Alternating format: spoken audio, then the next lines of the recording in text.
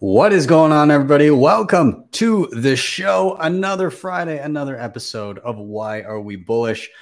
I'm feeling good today. I'm ready for this. This is going to be a good time here. We've got a killer panel, bunch of gentlemen in and around Bridge to Bitcoin. We'll be chatting about what they're up to and everything. But we've got plenty of reasons to be bullish, and I'm excited. There's some fun stuff coming up in the next week and a half. I'll probably be seeing more Bitcoiners right away here. But nonetheless, we're going to get into that momentarily. Of course, this is live. Anything can happen, so I defer to my good friend Bill here. We'll do it live. Okay. We'll do it live. Fuck it. Do it live. I'll write it and we'll do it live. And thing sucks. If you have not already, like, subscribe, share, all those things help just so much getting this content in front of more eyeballs. So hats off to all of you that have been doing that regularly. I am Ben with the BTC Sessions. This is your daily session.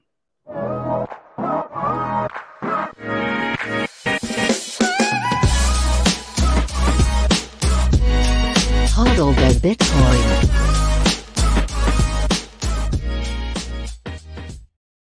All right, before we bring in our guests, let's take a look at where we are in the market right now. Sitting at $21,137 per coin. A single US dollar will pick you up 4,730 sats. 91.42% of all Bitcoin have been mined. And in terms of fees, a little bit of a spike today, I guess, coinciding with the quote unquote pump. Always, it's bear market things when you feel skeptical every time the price goes up. But nonetheless, 23 sats per byte next block. However, if you're willing to wait a little bit, mid to high single digits, I'll say, should probably do you. Or you could use RBF. That's a hot topic lately. Nonetheless, I digress. Shout out to sponsors of the show, CoinKite.com. These guys just have the best damn hardware in the game. I love my Cold Card Mark IV. Beautiful. I play with it all the time. I've got a disgusting amount of CoinKite stuff kicking around the house. The open dimes are badass. The tap signer, the Sats card, all this stuff, amazing. And also, I just covered the block clock. Everybody loves their block clocks once they get them up on their shelves. But be sure to check them out. You can head to coinkite.com and use code BTC Sessions. You get 5% off everything in the store. If you're in Canada, ShakePay is, dare I say, the easiest way in Canada to be stacking sats. So you can e-transfer in and out. It lands so quickly, like incredibly quickly, and you can buy your Bitcoin right away and get it into your custody right away. And when you go to withdraw it, guess what? You don't get raked over the coals and charged like $10 for a withdrawal. That's kind of a pain sometimes when that happens. But they cover the minor fees because they're doing smart things like batching transactions, and they encourage you to self-custody. So that's great. But nonetheless, if you use the link down below, sign up, purchase your first $100 worth of Bitcoin, they'll give you $10 for free. You get the same deal if anybody uses your link and does the same. You can then also shake your phone every single day for free sats. They have a Sats Back Visa card. They've got their Shake Paid program. They've got all kinds of different ways for you to be earning more sats. So be sure to check them out. Link is down below if you're interested in that $10. Ledn.io, you can use your Bitcoin for a ton of different services. They've been really useful for me whenever I'm in a cash flow crunch and I need to get my hands on dollars, but I don't want to sell Bitcoin. I can deposit here, get a loan of dollars to my bank account within 24 hours. I pay back those dollars. I get back the same amount of Bitcoin.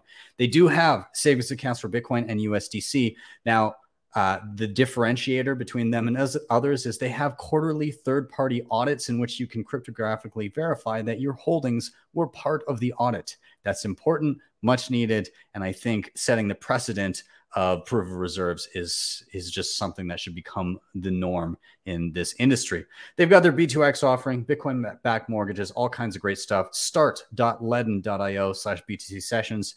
Use that link, sign up, fund your account. You get $10 for free. Bitrefill.com. You can use your Bitcoin for a ton of different pretty much any gift card you can imagine you can buy with Bitcoin on chain and via the Lightning Network.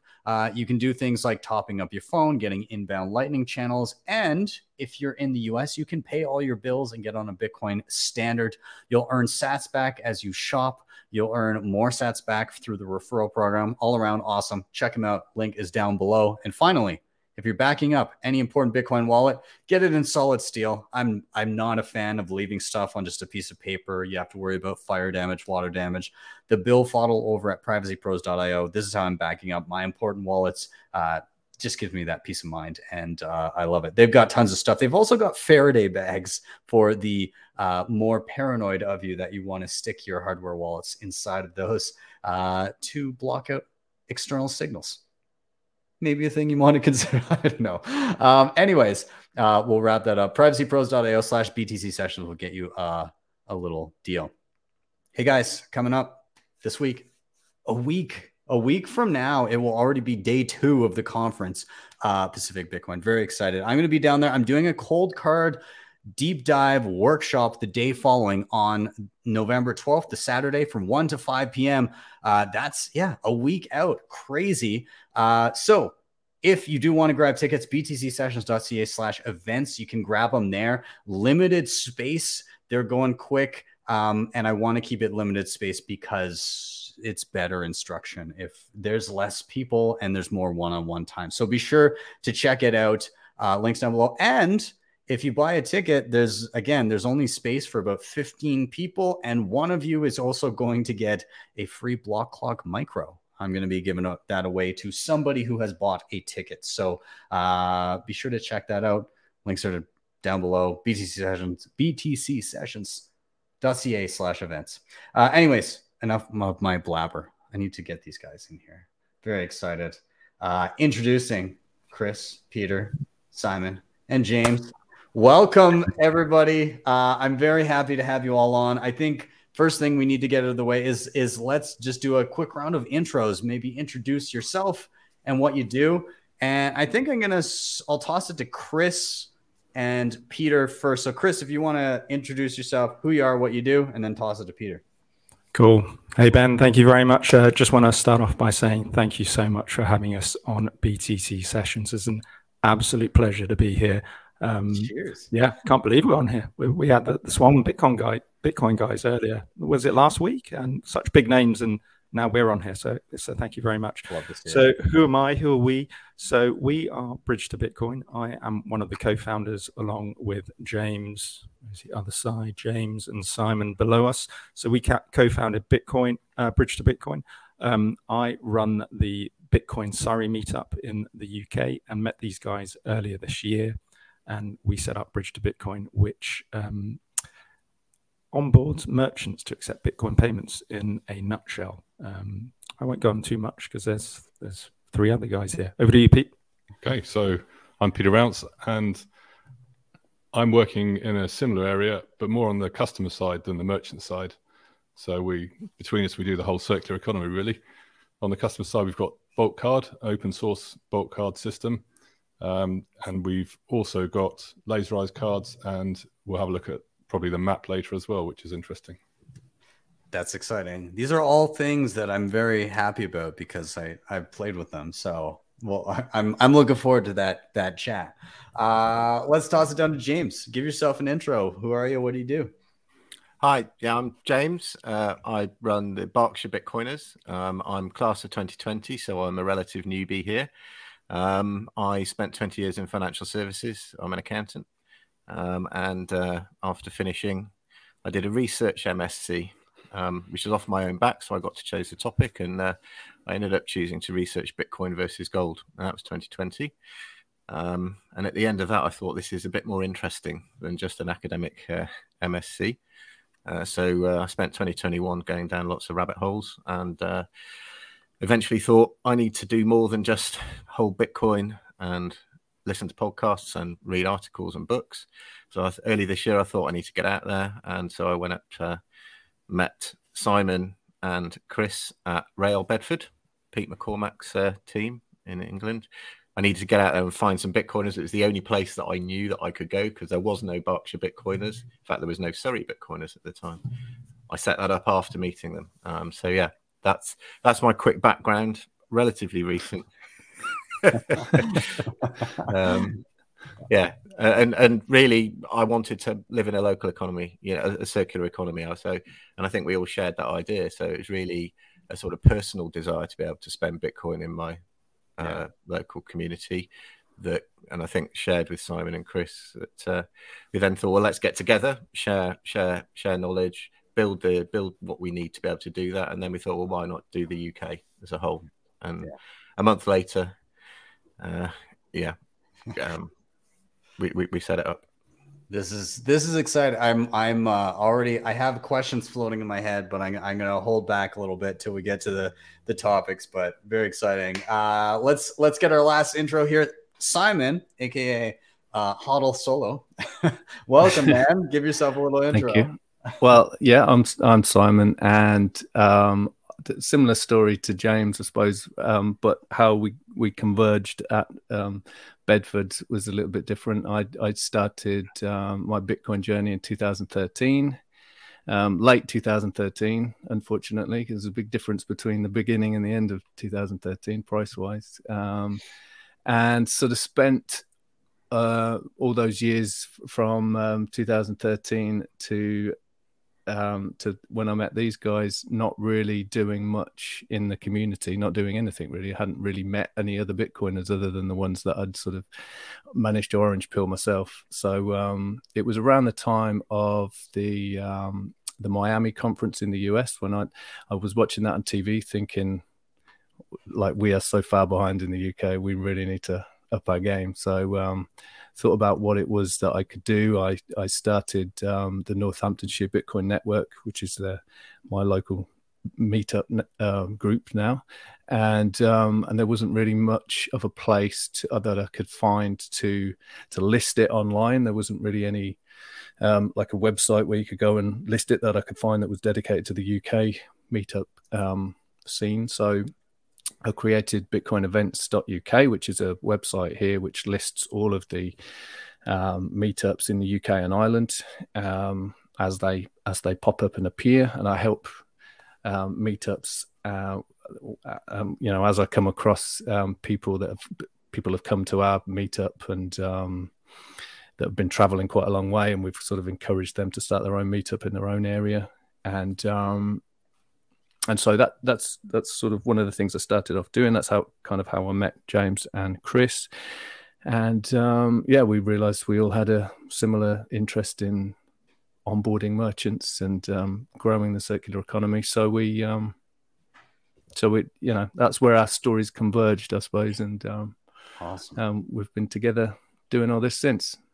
Well, I'm very glad to hear, and I'm already seeing some of the fruits of your labor, just in some of the applications and things that are being created. So I'm sure we'll get into that. But without further ado, I guess let's just dive into the show. So everybody watching, if you happen to be a newbie here and you're unfamiliar with the show, pretty simple kind of flow to the show. Pretty much we go by the 3 R's. First, somebody's going to drop a reason why they're bullish, something that they're excited about. It could be a personal experience, an app, a podcast, really anything that floats boat, anything that's currently top of mind. So you're going to drop a reason. Then all together, we're going to riff on that reason, questions, comments, tangents that we want to go down. And then finally, we're going to rotate to the next person. And so we'll do that until we've all had a go and we're all sufficiently bullish for the evening. So I'm going to get us started here. I've got a pretty basic concept of why I'm bullish, but it's just, there's so much going on right now that I can't help but have this as my reason for the week. So I am bullish on in-person meetings with Bitcoiners. And the reason is because I'm just surrounded by those events right now. So I just got back not too long ago from Charlotte, North Carolina, where Liz and Jacob Parrish put on an event called Hodleween. And so it was a group of people. We had an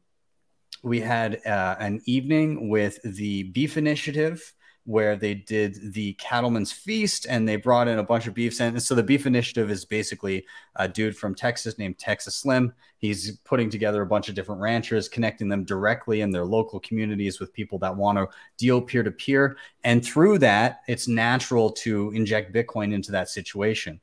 And through that, I've been able to meet a local rancher here whom I just picked up a quarter of a cow from, and I paid in Bitcoin, which is a beautiful thing. My freezer that I bought specifically for this in the basement now is stocked.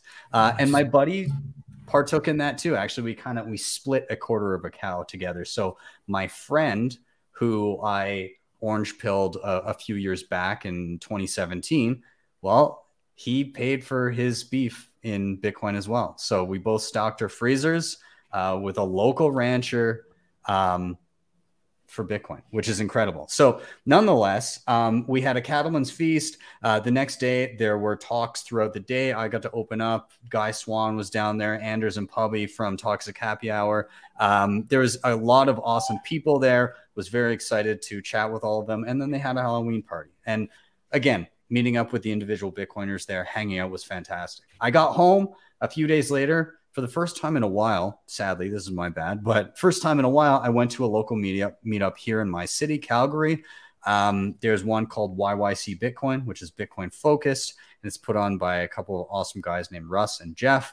And it was a great event. There was a bunch of people there. And again, just meeting in my local community, chatting with them, learning what they do, trying to see where there's kind of connections in regards to, oh, what do you do for a living? Do you accept Bitcoin? Maybe there's somewhere where you're offering a good or a service that I could connect with you on a peer-to-peer level.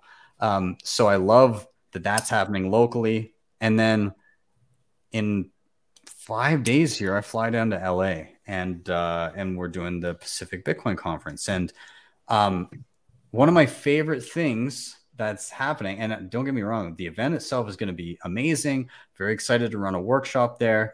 But Anders from Toxic Happy Hour, he's putting on a little pleb party. And by little pleb party, I mean he has 310 signups for this evening party the day before the actual event, which is, again, I'm very excited just to be surrounded by this many awesome Bitcoiners in one place. And so, by the way, if you're going to be in LA, come to the Toxic Happy Hour Blood Party. It's going to be a lot of fun.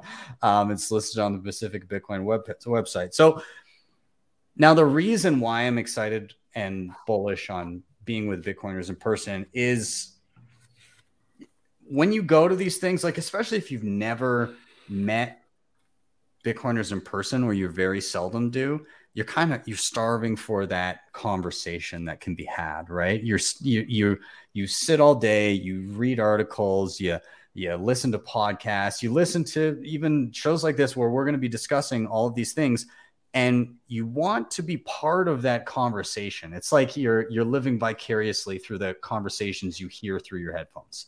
And you get into the situation where you have that one-on-one, oh, I'm talking to you about Bitcoin, and you want to hear it, which is something that we don't experience all the time. And it's a beautiful thing because there's this kind of just natural and mutual knowing of each other's lived experience in some way, shape, or form. We all have had the feeling of being the weird Bitcoin person in our group of friends, of having the either don't talk to me about that, or you can, yeah, sure, whatever, but it's more of a pity listen instead of actually caring about the topic at hand. And then to get into that conversation where somebody's equally passionate about it as you and has different lived experiences, but you can come together on that one point is fantastic. You can also learn a lot, right? You can say, oh, I tried this thing out. It was really cool. You should give it a try too. And then you can ask people's opinions on, well, I'm having trouble with this. And people are so helpful in suggestions of of ways to go, things to learn, things that may bolster your understanding of Bitcoin. And I find just being around Bitcoiners, it's infectious. You get this boost of energy. You're reinvigorated when you're around other Bitcoiners, and even to the point where non-Bitcoiners or people that are relatively new and are just kind of unsure, they get into these groups of people that are so passionate about something, which I feel is severely lacking in most other people's lives, that they can't help but gravitate towards it. And the perfect example I can think of is my wife. She came down to Charlotte for Halloween, and she was pretty, she was unsure about the idea of going to a Bitcoin event. She was going, I really, like, I'm going to come. I'm sure it'll be fun, but I'm not quite sure. And she got down there, and just the people that she met and kind of the relationships that she created, she was like, oh, I really enjoyed that. And now she's curious about certain things. She's asking me about mining. We're getting a miner, and she's like, so he was talking about heating. Can we pipe that heat back into our house? Nice. From Nice. like all it. these questions are coming up, and I'm like, oh yes, please come to more things. And now she's looking, because she's not going to be down for LA. And she's like, oh, I wish I would have cut, because she saw the 300 plus people going to this pleb party. She's like, damn it, I wish I was coming to this one. And now she's like, but I'm coming to Miami, right? And so now she's just all in, and she wants to meet other Bitcoiners. She wants to be a part of it. So I'm very excited to see this, because this is what I experience when I see all Bitcoiners from all walks of life. And so I guess in conclusion here, I'll just say that, online is fun. Listening to podcasts are great avenues to learn.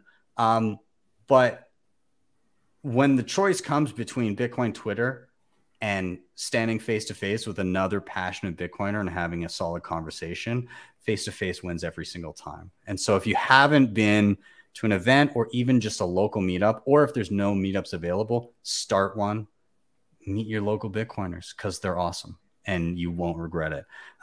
So I'll wrap my topic there, but I'm going to throw it out to you guys. Thoughts, comments, and I believe that you guys just had an event recently. I saw some footage of some stuff that was going on. So, I mean, just toss in your experiences, your thoughts in and around this topic. Anybody can jump in. The floor is yours, whoever wants it. Yeah, I'll jump in, Ben. I think you've stolen Simon's thunder. But anyway, well, don't worry, I can hear it all again, and I'll be equally happy. Simon is our meetup guru. He is a UK meetup guru, so he really facilitates it, and it's fantastic. I completely agree. Meeting in person is fantastic. When a Bitcoiner turns up at their first meetup, it's like magic, isn't it? That look on their face where they realize, I'm not alone. It's real. These people exist. It's not just on Twitter, and you can see the relief in their face and their shoulders, and it's fantastic. I say that meetups are good for two reasons. They're good for the soul, and they're also good for merchant adoption. I'll come on to that later when we talk about the bullish topics. Yeah. So yeah, completely agree. And I have to say, working in the Bitcoin space, I've never worked in such a collaborative space before. It's fantastic. I absolutely love working with Bitcoiners. I think it's because we're new and everyone wants to make it work. It's a fantastic space to work in. So if you're new to Bitcoiners, completely agree. Get out there, get to meetups, meet Bitcoiners. Magic happens. Networking happens like on another level that it doesn't happen in the fiat world. And just to pick up on a couple of things that you mentioned, Ben, the Toxic Happy Hour pleb party, 310 sign up.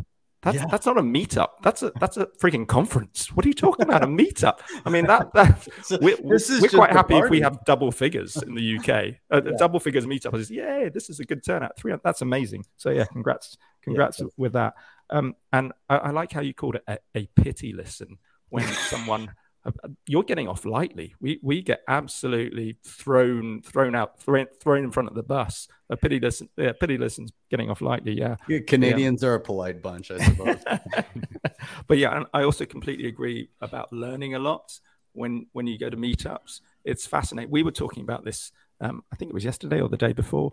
It's interesting, even OGs, when they come to meetups, or people who've been in the Bitcoin space from way back. Sometimes what we found is that they were into Bitcoin really early, and then they've kind of not got onto the Bitcoin Twitter scene, and they're Bitcoiners because they're holding Bitcoin but they don't know what's happening in the scene. So it's fascinating. So James and Si, you'll back me up on this. We've met what we would call OG Bitcoiners. They've been in it for a decade, yet they haven't come across Lightning before. Like, wow. Yeah. So we were in the Edinburgh conference, selling our wares, telling everyone what we were doing. And they came up to you, Simon. Someone came up to you and they were an OG, and they said, well, how does this work?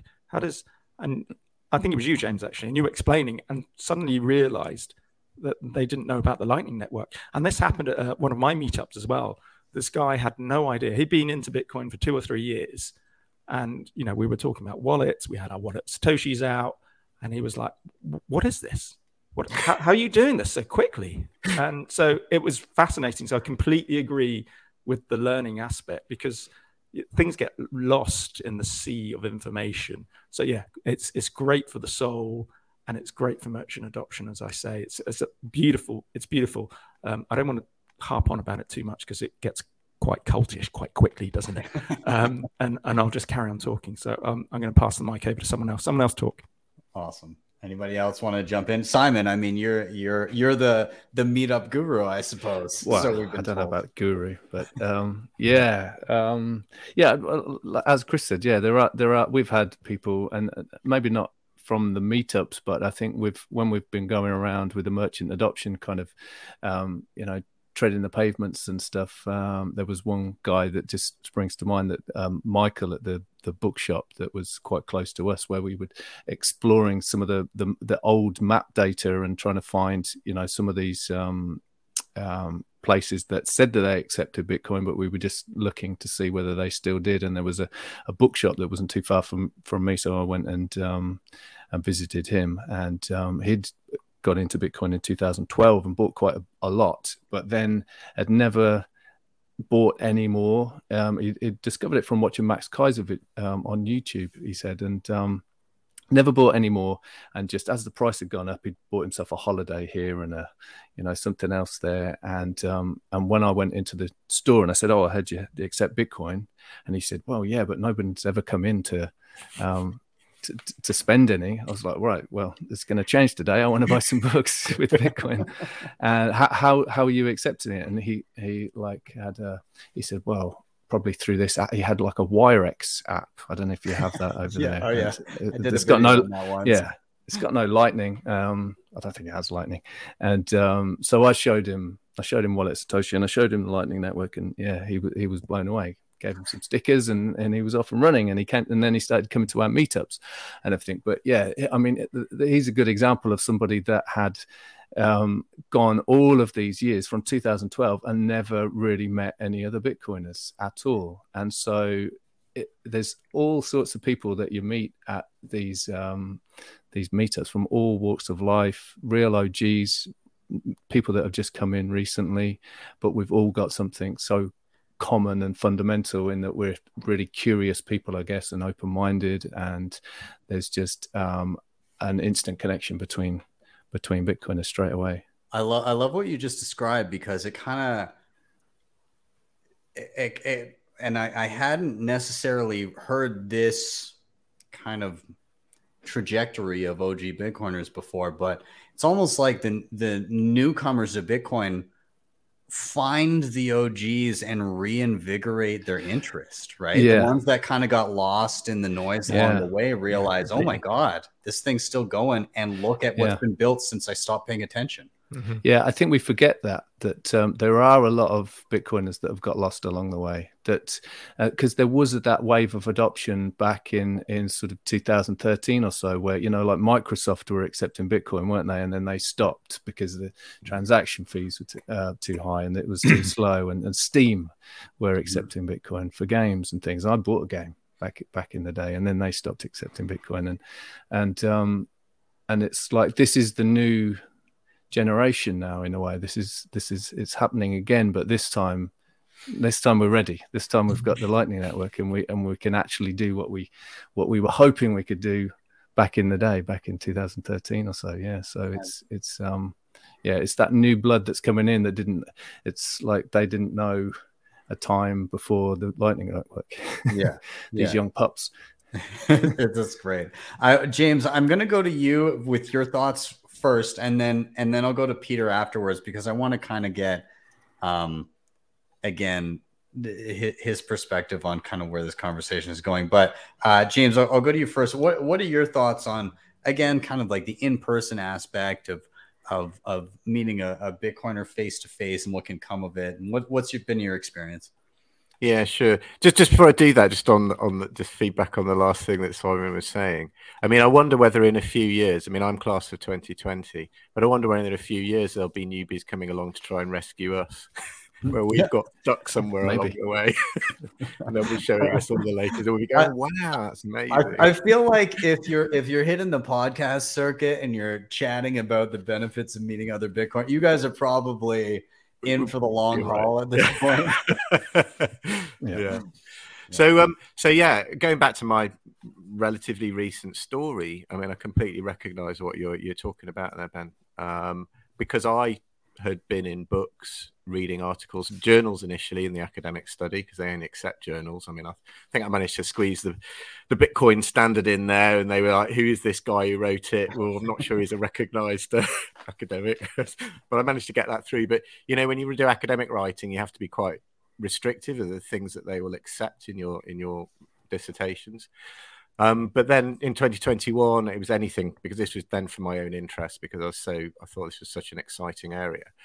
But then by the beginning of this year, I could feel in myself that I needed to do something, but also that if I didn't get out there and meet people, I would become mentally ill, I think, actually. I think that's what would happen. I would just go mad.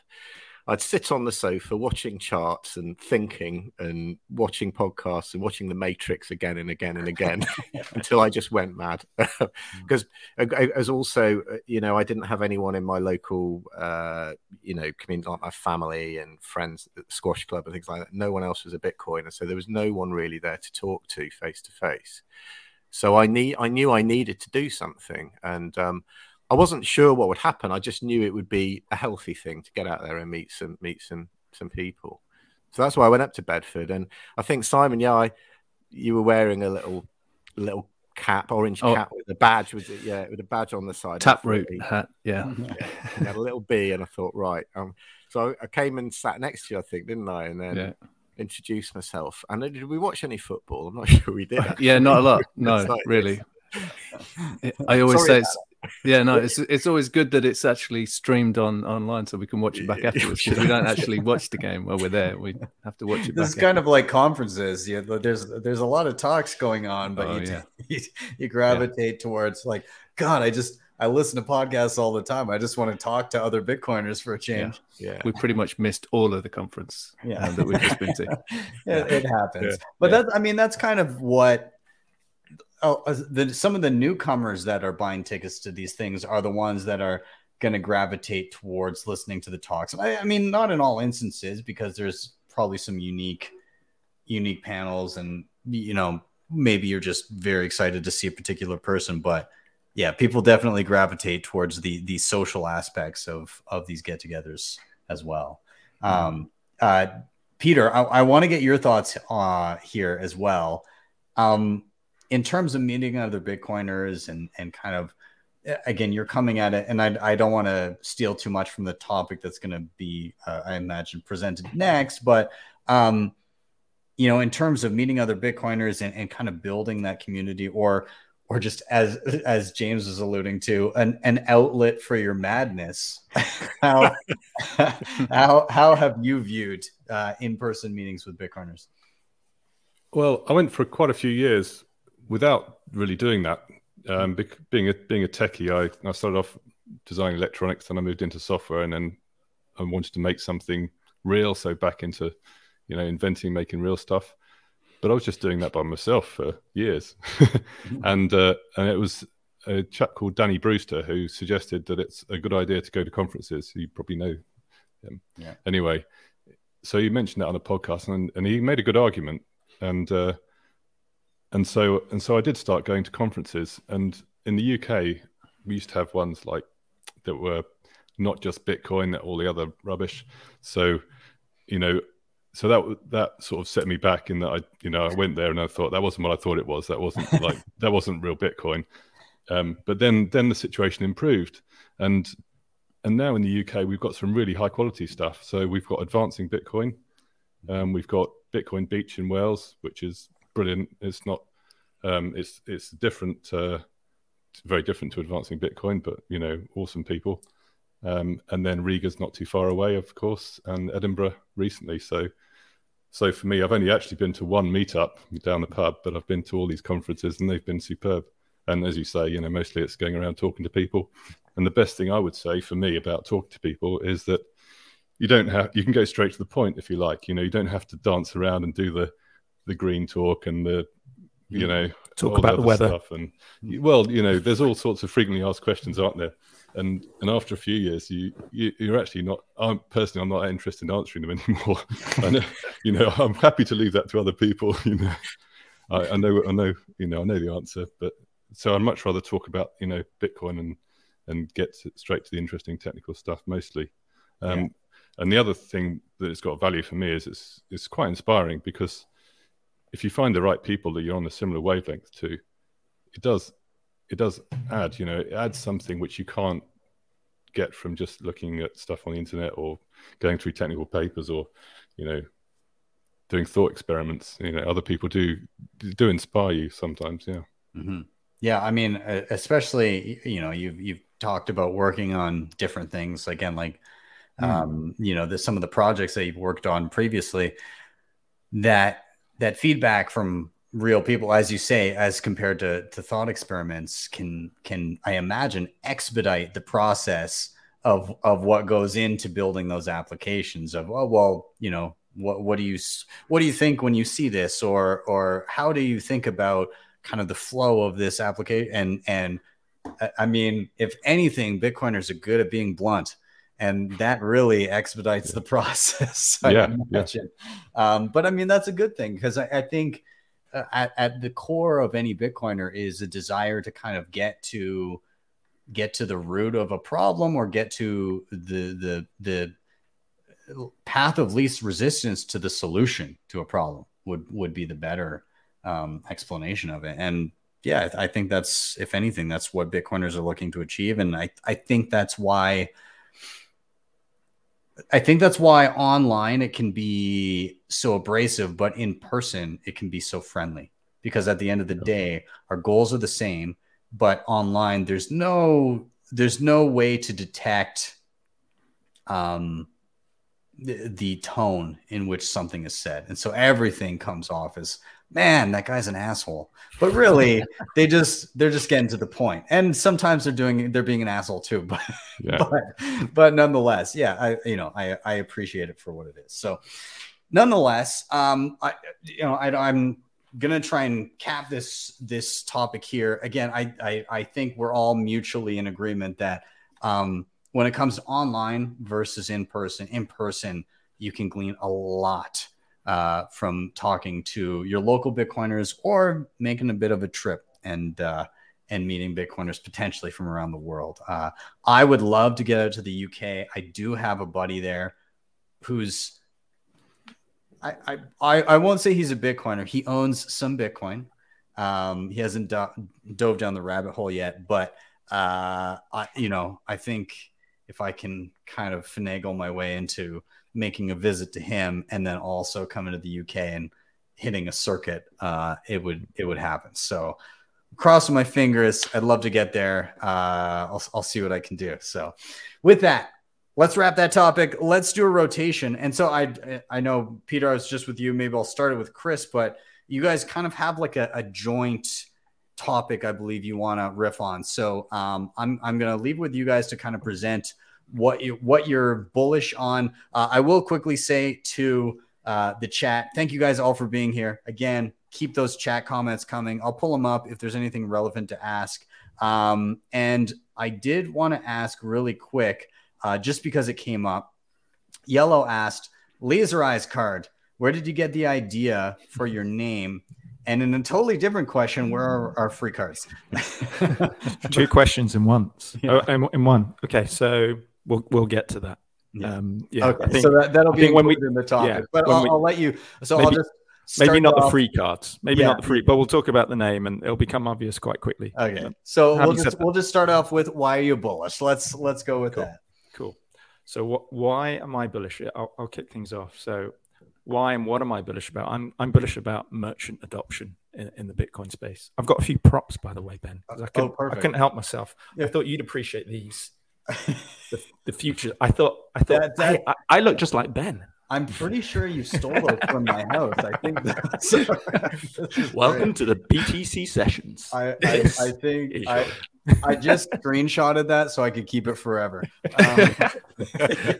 Also, I got to give a shout out here because with the Laser Eyes card, we have in the chat right now, and I shit you not, the person who invented the laser-eyed meme, the literal person that said laser rate 100K, chair force hodl.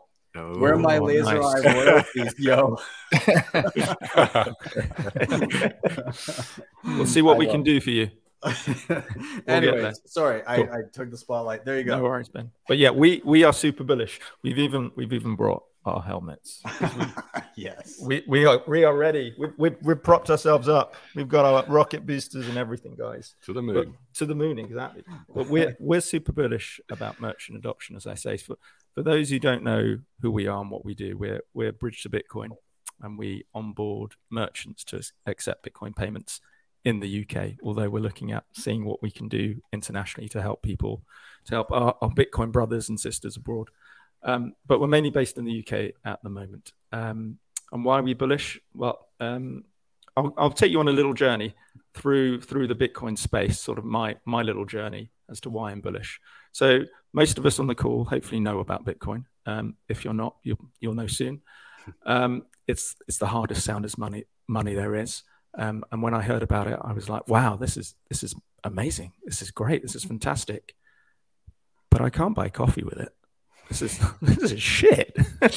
Yeah, it's great if I want to move large amounts abroad and stuff, but it's supposed to be a peer-to-peer digital cash. And I other than send large quantities abroad, I can't go down the shops and spend it. So that wasn't so great initially, but there was a turning point. And for me, the first turning point was the Lightning Network. So I think it was in 2015, the Lightning Network paper was written. And first transaction was 2017. And then we had the Lightning Torch in 2019. And that's when things started taking off. And for me, that was the first turning point, the Lightning Network and the development of the Lightning Network. So for those who aren't familiar with the Lightning Network, because there appear to be quite a few Bitcoiners who don't know about the Lightning Network, what the Lightning Network does is you can transact or you can send Bitcoin on the Lightning Network, which is a second layer. We think of Bitcoin as the first layer. The Lightning Network is a second layer built on top of Bitcoin. And you can transfer Bitcoin on this second layer at near zero transaction fees. So if you're moving small amounts, it's great. There are fees that hike up the larger the amount you transact. But if you're doing small transactions like buying a coffee, the fees are tiny. They're negligible.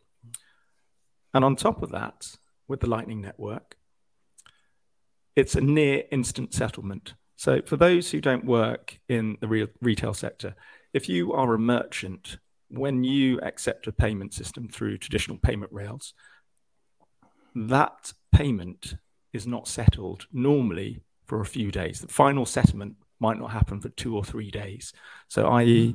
Visa or MasterCard might not clear that payment for 2 or 3 days. So within that period, they might turn around to you and say, actually, that was a fraudulent transaction because that card or whatever, that was a stolen card. So we're going to charge that back to you. So sorry, you gave away whatever it was. You sold that helmet for $100 and you're not going to get it. You've lost the helmet. So you speak to your insurance company. With the Lightning Network, it's near instant settlement. And I say near instant because it might take a few seconds, but it's final. It's near instant and final. So you have no charge back. So just those two things on their own are fantastic. So that was a real turning point for me. Now, the second turning point for me and for us was earlier this year when we formed Bridge to Bitcoin with James and Simon. And that's what Coin Corner and to a certain extent what Jack Mullers with Strike are doing. But certainly for us, it was Coin Corner.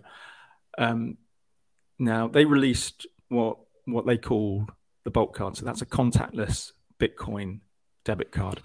And there was a big sort of furore about it. Everyone was like, oh, this is amazing. This is great. Now I can tap and pay. And if I'm honest, I was a bit poo-poo-y about it. I was just like, we've got that technology about it. Bitcoin's supposed to be, cutting edge, but we're using technology that exists already. I don't get it. We're using QR codes now. That's new, So I was just like, I don't get it. I don't know why everyone's so excited. But what got me excited was the merchant app that they released to go with the Bolt card. So for those who aren't familiar, what Coin Corner do is they allow customers to pay with Bitcoin, and the merchant can choose to accept that Bitcoin, or at point of sale, they can flip it straight into their local currency, be it euros or pound sterlings. And hopefully other currencies, as hopefully they extend into other countries soon. Hint, hint, small request, Coin Corner, Danny, Molly. So that's fantastic because now businesses, if they don't want to have Bitcoin on the books or the balance sheets, they don't have to. They don't have to hold on to it. They don't have to, well, let me put it this way. Some merchants don't want to have the volatility. They don't want to experience that. So that suddenly, for me, opened the doors to a whole load of merchants.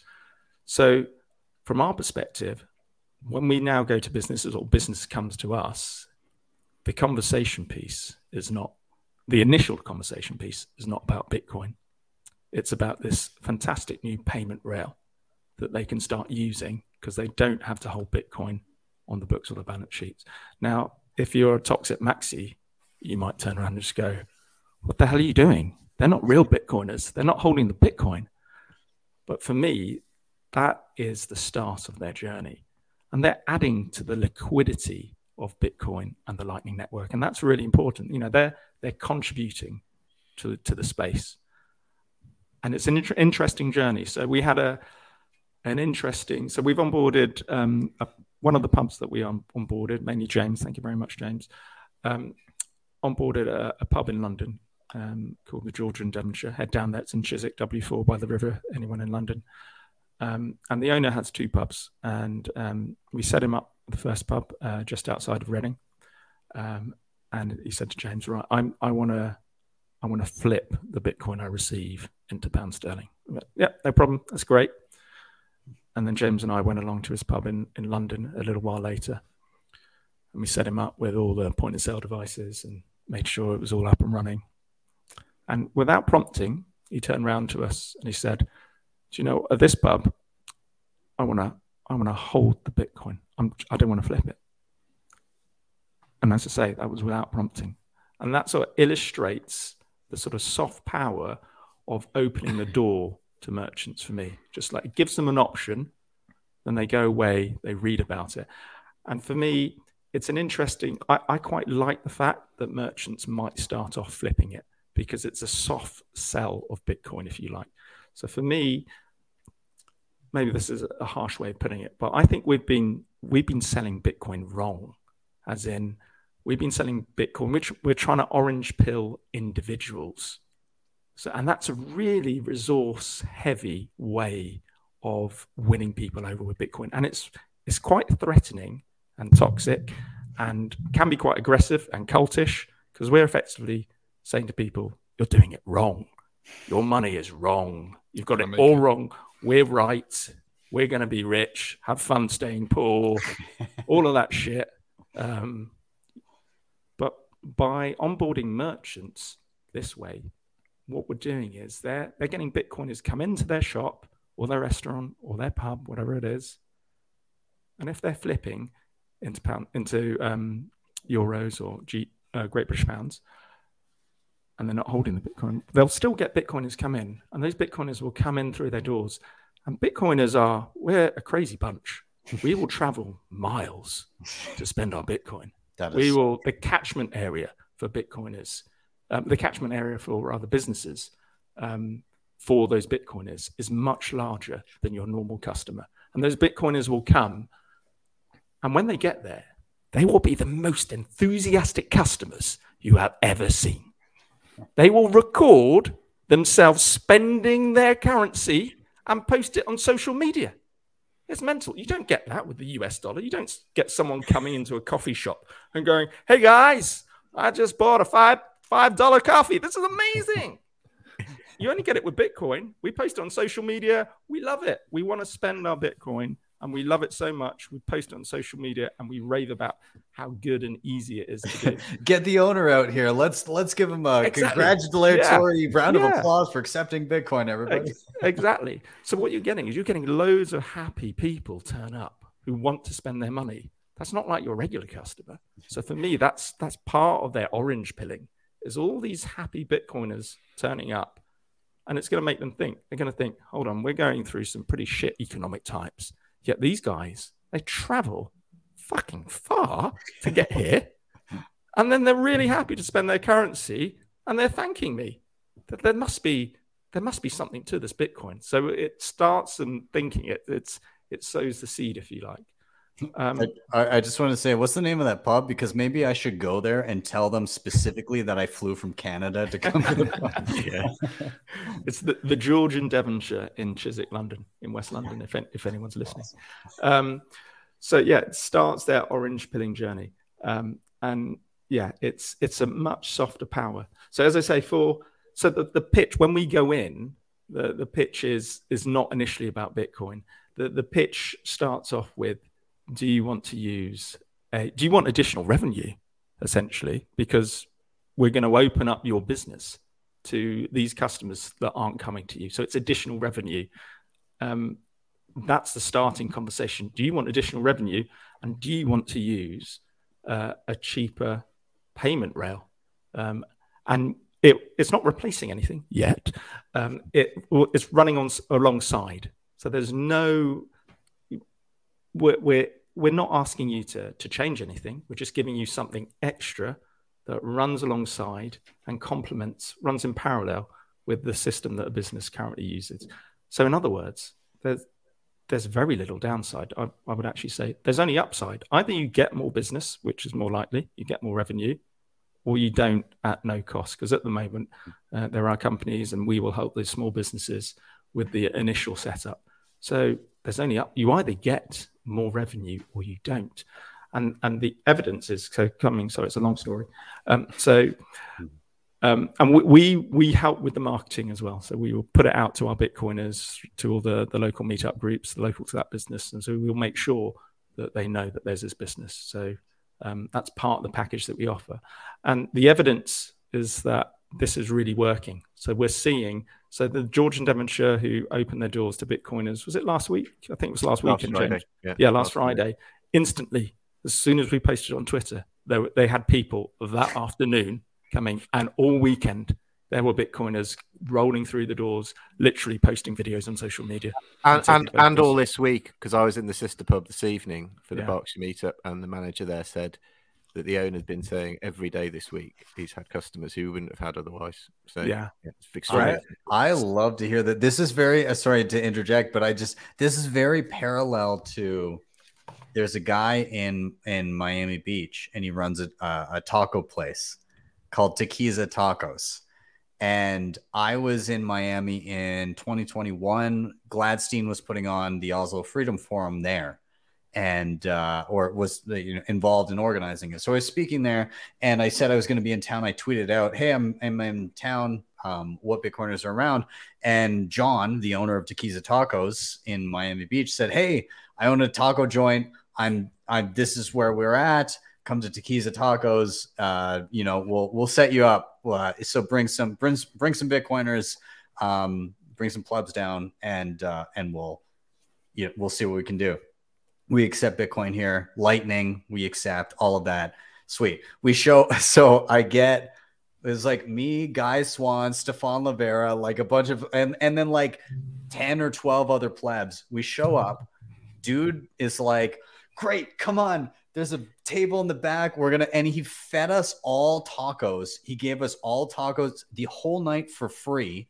Wow. Then, I mean, we tipped the shit out of the staff, obviously, like more than we would have paid for the tacos for sure.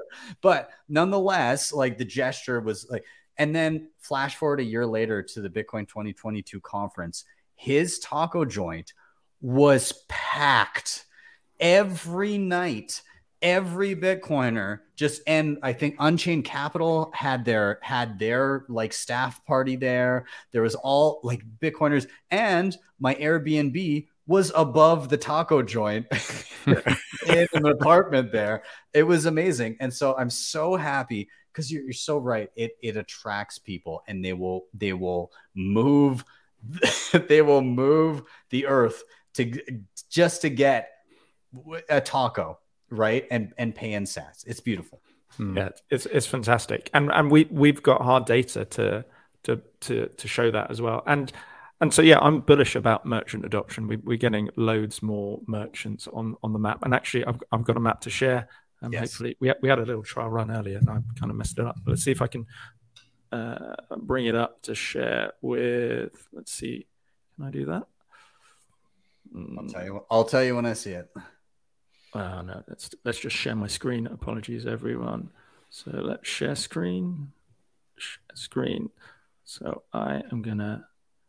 And don't worry if you accidentally show the stream screen. We'll get a little bit of streamception, and people can see backstage.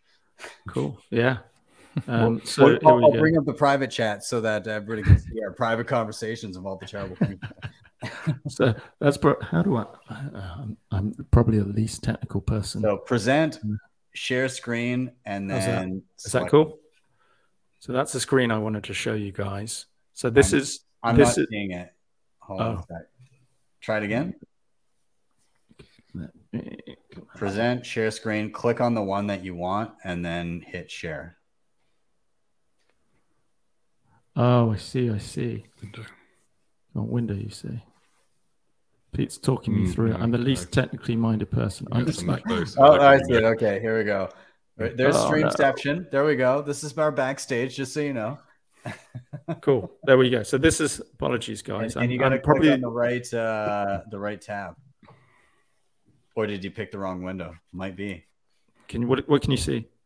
I see the BTC Sessions backstage screen. I think you picked the wrong window. I think Pete, the guy building all the apps, is gonna have to. You're gonna have to help me here, Pete. Is gonna have to do Stop it for screen. Go on, Pete. What am I doing wrong? This has kind of killed my flow. Go on, Pete. I'm enjoying this. I'll let Pete do it, and then I'll explain why the technical people build applications. Yeah, I am probably one of the least technical people that exists in the Bitcoin space. It's quite embarrassing. So as you watch Pete master his way through this process, he is the one that's building many of the fantastic applications and websites that you use with Bitcoin, and so you'll be able to appreciate. that Oh, what about my slide? I want my slide, Pete. He's putting up his slides. He doesn't care for that. He's problem with the client. Sorry, he's hung me up to dry. He's just putting his slides up. Yeah. Okay, so you could. That's all your stuff in it, hasn't it? Tell you what, I'm gonna quit while I'm ahead and just say I've got a slide. I've got a slide that shows the number of merchants in the last 4 months has almost doubled. So in the UK. So we've gone from, I think it's 51 merchants accepting Bitcoin to 91 in the space of 4 months. And it's a better graphic. It doesn't sound like very much because we're a small country, but the graphic is pretty cool because we've got a map with all the Bitcoin logos with all the merchants that accept it. And it looks fantastic. So yeah, I'm super bullish about merchant adoption. Princey, one of our fellow another podcaster, Daniel Prince, he gave us a phrase: "Accept it, and they will come," and that seems to be true because it happens. There's the Suffolk Jungle Rooms. They often have meetups there, and they get people from all over the place coming. And ideally, I'd like to see a Bitcoin accepted here sticker on every high street. And I think we're not too far off. And I think there's we do this strange thing in Bitcoin. We evangelize Bitcoin, don't we? It's like this thing that's it will fix everything. But we do evangelize it a lot. But actually, what I think would be good is if we normalize it. So that's one of my that's one of my tags. Let's normalize Bitcoin. Don't evangelize it, because that just scares people off. Who are these crazy culty people? We just want it in society. It's a peer-to-peer digital cash system. So yeah, we're almost seeing a new business every day. So gradually, then suddenly, I think it's happening. I love that you brought up Daniel Prince, because this is how I'm going to segue into getting Peter on his merchant side stuff here. But the quote that Princey gave you, accept it and they will come. He uttered those words to me as we made our way through a town in Spain following the conference in France, which was Surf and Bitcoin. We went across the border into, I can't remember the name of the town now. We were in Biarritz. It was I can't remember.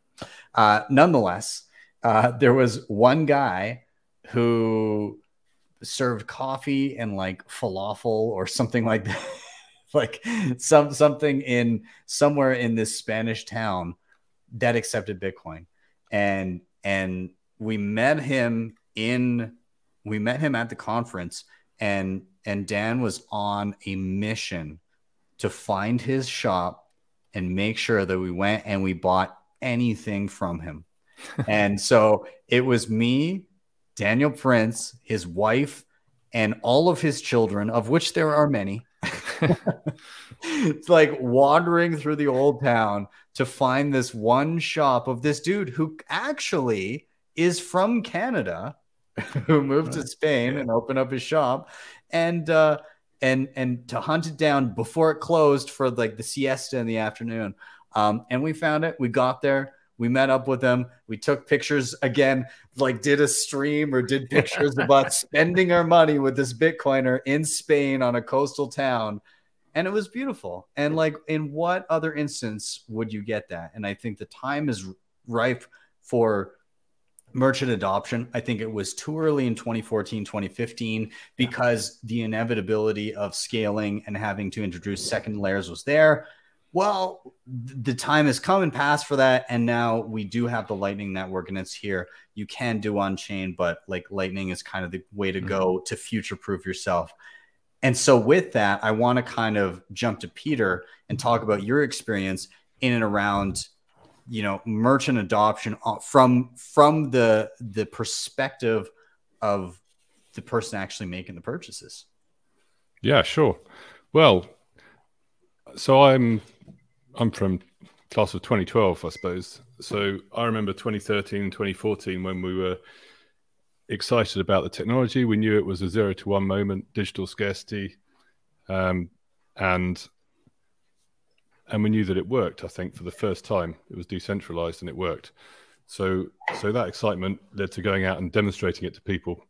And when you demonstrated it in 2013, 2014, you would get someone to install a wallet, you'd send them some Bitcoin, and then you'd wait 20 minutes for a block or two, you know, and that's kind of where it failed in terms of a demonstration. Obviously, technically it didn't fail at all, but it required a lot of explanation if someone didn't sort of get it immediately, maybe didn't understand the cryptography or whatever. So I would say that there's a big difference, as you say, with the Lightning Network and where we are now with things like the Bolt card. That's made it so much easier. The user experience, the customer experience is completely different. It's reached the state that the legacy financial system's in, and I would say is going past it now. which is of course the whole plan, really. We're not going to take them on; we're going to build around them. So with things like the Bolt card, for example, the Bolt card is actually a very simple idea.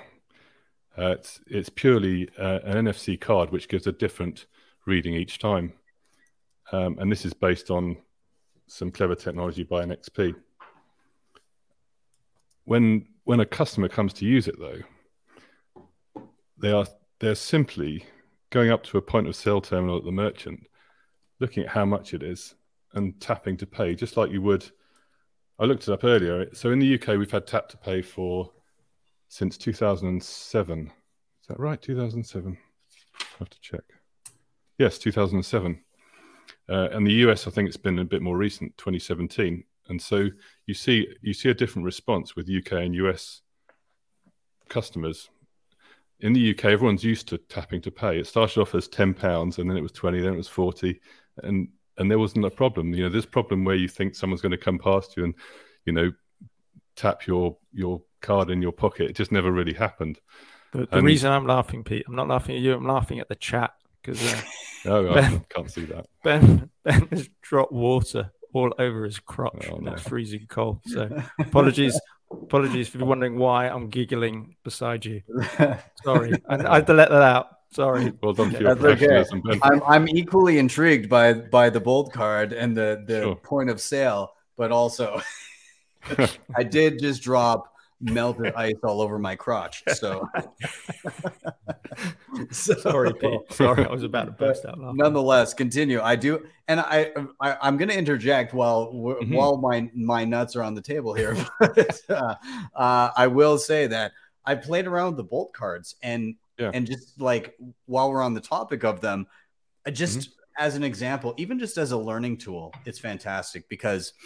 So my daughter's now 5 years old, in kindergarten, and she's starting to learn about the concept of like, oh, you work, you spend time on something, and I'm trying to convey the concept of like, oh, what do I do all day? Why does mommy go somewhere and then come back? And why am I in my office all day doing something and then I'm done? And like, what is that for? Well, I do that because what I do, people consider valuable and they're willing to give money for it in a roundabout way. And then money pays for stuff. So when you see that daddy is busy all day for something, it's because it's the act of doing something that people value. So they'll give you money, and that money will then buy stuff. And so she's coming around to the concept of like, okay, you spend time on something that somebody thinks is actually worth something, they'll give you money for it, and then you can buy stuff with that money. And so then now she's learning how to, I want to make a store, and she's got like her little kitchen downstairs, and she'll make a meal, and she'll come out, and she wants to, and she'll pretend. Before she was saying, oh, I'll just pretend to give me money. Well, now with the Bolt card, what I've done is I've taken Breeze and I've created a point of sale, and I put little icons on the different things that she could charge me for. So now in practice, she'll go and she'll have it, and she'll tap the things that I bought. It'll auto put in the amount. And then I've got my card, and she'll like hold out the phone that I have, and I'll tap the Bolt card, and I'll pay her actually in sats for what she's made me from her kitchen. And it's just again to help conceptualize like, hey, your time and the value of what you do with it results in this conduit to being able to purchase something. That's kind of what I'm working on instilling, and it's an interesting thing to try and impart on somebody. But again, that medium of having actual real transfer of value, even though it's like, oh, I paid 10 sats for something or whatever, the concept becomes there. She sees the number, she sees number going up. She understands I did something and somebody wanted that, and they paid for it. And so the Bolt card, even outside of an actual economic activity as a learning tool, is incredible. So sorry, I interjected with a couple Yeah. things there, but No, that's great. So actually, It's really that's a different interesting. market. That's the toy market. We Mhm. better write that down. I mean, that's a great idea, Ben. Let's. What I find most interesting about that is that you're teaching us something important, but the thing that springs to mind for me that can be taught is competence, right? And the fact that everything there is permission free and you can actually do it all yourself. You don't need to involve a third party. So yes. so you can be or your daughter can be a self-sovereign merchant, you can be a self-sovereign customer, you can have a whole circular economy, and you're totally technically competent, self-sufficient. You're not relying on anyone else to do anything for you there. And the only reason that's possible is because Bitcoin is permission free, and that is what enables us to do all this, to make all this technology, because we don't have to go and knock on someone's door and say, oh, please, can I come and play with your amazing toys and your, chip fabricator or whatever. Do you think now now with maybe a generation of kids growing up in that situation where, and James, I love that you brought up the toy market, because holy shit, if I don't get royalties from this shit, I don't. Like, Chair Force is already in the comments shaking, literally shaking. But nonetheless, like, okay, imagine a generation of kids, and this kind of harkens back to an old talk from Andreas Antonopoulos, and he was like, well, you have a whole generation of kids that are going to be, they get to 16 when they're finally allowed to have a bank account, and they realize, like, well, why am I paying you to do the thing that I've been allowed to do forever? And I mean, is my daughter one of those people? My daughter is one of those people that Andreas Antonopoulos talked about in the early days of Bitcoin that is going to get to the age. This is hitting me as I'm saying it, but she's going to get to the age where she's allowed to open up her bank account. She's allowed the privilege of opening up a bank account with $10 a month fees and overdraft issues and all of the shit that comes with a bank account. She's going to go, why would I deal with this? Why would I bother? And that's awesome.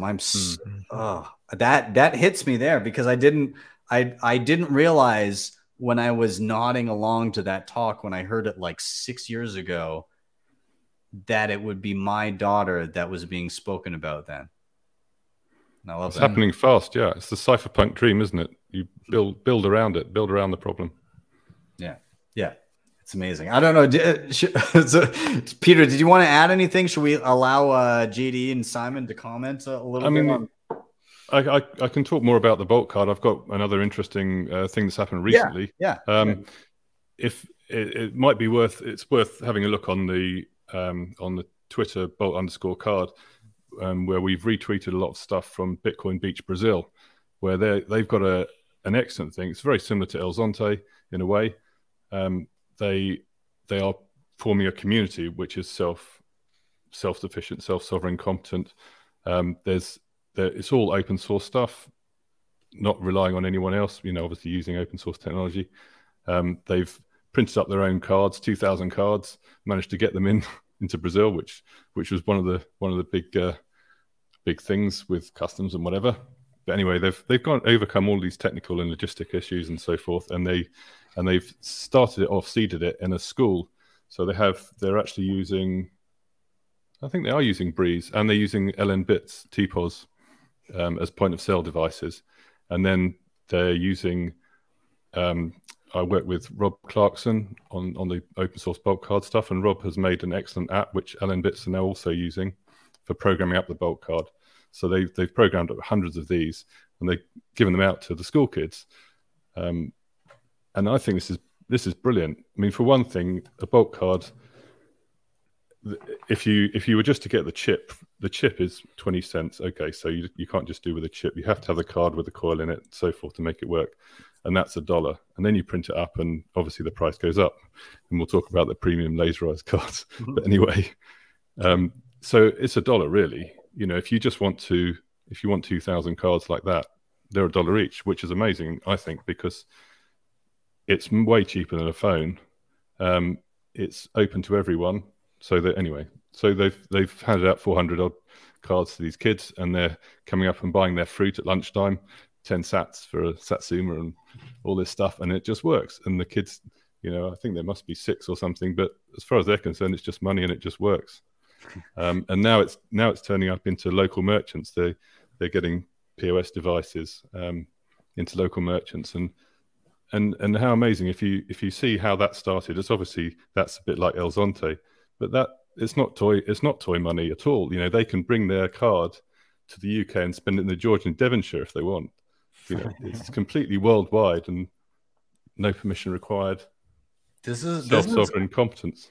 This is incredible to see because, again, there's a couple aspects of it, but like the fact that these kids, like I think of the financial education I got in school and it was nothing, right? Mm-hmm. It was zero. By the time I got out of school, I think I seem to remember like a project in school where they were like, how much is pick your favorite car and then figure out how much it would be to pay for it every single month. And there was like very little, if any, guidance around that. And it was like, I don't know. It says the payment is this much. I don't know. And like it became like, I that's as much as I gleaned from that project. And so you get out of high school and you're like, I don't know how to do anything. I don't know anything about maintaining myself as a financial entity in the world, about income, about taxes, about just making a budget for myself so I'm not screwed all the time, let alone how money works. And so to see these kids building these foundations this earlier, man, the world is going to change so much in a single generation. Picture the knowledge that these kids are gaining right now at 6 is probably more knowledge than I had by high school age, right? Like they're building stronger foundations than I had like well into junior high and high school, in terms of kind of, especially if they're dealing with Bitcoin. Holy crap. I can only imagine how this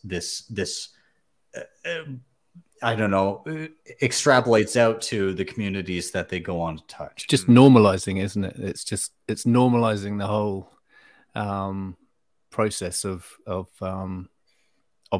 Bitcoin is. It's like in the early days of the mobile phone or something in the 90s, in the middle of the 90s, where you saw somebody carrying a mobile phone and they were like, "That's really, what the hell's that guy doing over there?" But we should use a tagline: "Normalize, don't evangelize." yeah.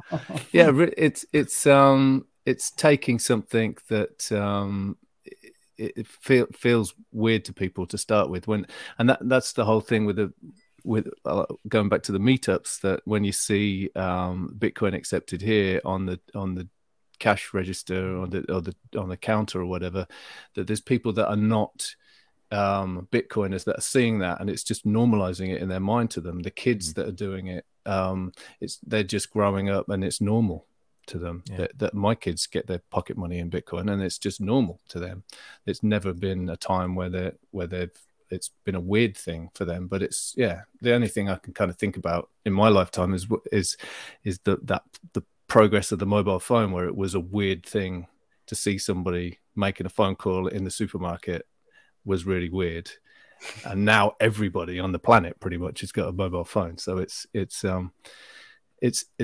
that's part of the job, I suppose, of the meetups, and it's part of the job of merchant adoption, that there's so many people that will come into a pub, and it just sparks a conversation, doesn't it? And it's the whole process of normalizing it until it's not weird, until it's just like, and people will just learn a little bit from watching others do it as well. The kids are learning between them.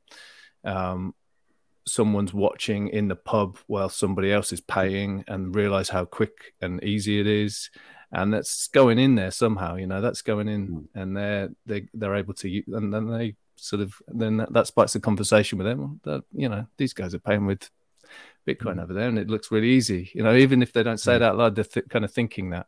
And so it's the whole process of just making this normal. Yeah. As it Now, should be. I don't want to interject too much, but I do want to keep things rolling. But I want to bring up something that I want to do with Peter that I had queued up, and I wanted to just touch on it. And I guess I'm going to throw in a call to action with this, that if you're a Bitcoiner and you offer any sort of a good or service, and you work, or perhaps you have, a boss above you that you can finagle into this, perhaps it's worth exploring this. And so I'm going to bring up this screen, and then I'm going to get Peter to explain what's going on here. But this is btcmap.org. Yeah. Peter, can you tell us what this is? This is a superb project. So this only started, I think, maybe a month ago, and I'd say it's actually, it's very mature as a project already. Made by Nathan Day. I had a very small part, but yeah, Nathan Day and some other people. It pulls data from OpenStreetMap, and what you see here is the map of all the merchants in the world that accept the bulk card. So it's filtered for NFC, which is same thing. You can see all of the merchants in the world that accept Bitcoin, and there's obviously thousands, 7,000 or so. A lot of them are still from 2013, 14 and legacy, and needs to be updated, and that's happening. But the most interesting thing for me, I think, is changing it, is the bulk card stuff. Mm-hmm. Yeah, and so what has been happening in the past is that people have put up their own Google Maps, which have limits of like 100 or something, and these were all sort of siloed maps all over the place, and that data is being pulled into OpenStreetMaps, which is where it should be, and then it's pulled out by btcmap.org and displayed nicely. There's also apps as well, but the website is superb. So if you're looking for a merchant, this is the place to go. Yeah, I would like to encourage every single Bitcoiner that's like, if you're, I'm seeing everybody in the chat right now. I see everybody, the number of people watching right now, and obviously there's people coming in off and on throughout the podcast. But what I'm going to say is, if you're a person, you're interested in Bitcoin, and you work for a company or you own a company and you offer goods and services, add yourself here. Go to btcmap.org. Like right now, go there, open a tab, bookmark it. And as soon as this is done, add yourself as a merchant that will accept Bitcoin. And just, if you got staff, just let them know, hey, if somebody asks about Bitcoin, then give them my direct contact info. Because, I mean, it's worth establishing those links with individuals so that you can build that community. But like, again, just going back to, we were looking at, this is specifically for NFC, but if you go to just generally accepting Bitcoin, obviously the numbers are much larger, but there could be a number of things that are out of date. I think Canada needs to step it up. I got to say, Calgary, what are you doing? Come on. 7? Seriously? 6? Airdrie is like north of Calgary. That doesn't even count. I'm not going to drive out of Calgary, but like, come on. There's like, what is this? Racket Network. Well, I mean, great. If you like racket sports, fantastic. What do we got? I don't know what that is. Device Media Design. There's Waves Coffee House. I know Waves accepts it. What else do we got here? There's like a music center. There's Bitcoin ATM. But like, again, if you're a Bitcoin merchant, if you want to be accepting Bitcoin, if you want to link up with Bitcoiners, number one, first topic, go to your local meetups. Start meeting other Bitcoiners. Number two, list yourself on something like btcmap.org and on btcmap.org to make sure that Bitcoiners that are searching you up that may not be in the meetup that you're currently at know that you're there.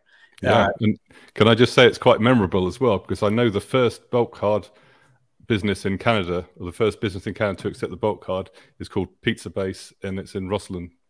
Oh, really? I did not know that. That's awesome. That's amazing. I went to, funny enough, I went to add myself to btcmap.org but because I don't have a static location, like I'm not going to put my house, I got rejected. So you can't, but hey, idea for future development. I would love to have like if there was an option for like local but mobile businesses. And so you could set maybe like a geo mapped, or what would it be called? A geo-locked kind of like location circumference, where you could say like, hey, I'm within this city or this range of this specific location, 50 kilometers out, I'm willing to travel, and I'm a mobile business. I think that would be incredibly valuable to add to here, because a lot of people, they have quasi local businesses, and I think that would be great. So yeah, we've talked about that in the chat. Actually, it's something we want to do. It just doesn't fit onto OpenStreetMap directly. Yeah. The other thing that's been talked about is meetups and conferences and time-related events. Yes. So I think it'll come at some point. Yeah. And just to piggyback on what you were saying, Ben, if you have a business and you're not accepting Bitcoin yet, and you're in the UK, get in contact with us, and we'll help you get on that map. We'll help you accept Bitcoin. Get in contact with us, and we'll see what we can do for you. There's a myriad, there's a plethora of choices out there, and we'll hone it down, and we'll get you on the map, and we'll get you that extra revenue. And just to add that we have a is it a Google Maps, but we're hoping to transition onto OpenStreetMaps at the moment. Within almost all the data's over on OpenStreetMap. There's a couple of technical differences, and so the OpenStreetMap is definitely the way that we need to be going. But it's very much focused at, I think, at Bitcoiners finding businesses and businesses promoting themselves to Bitcoiners.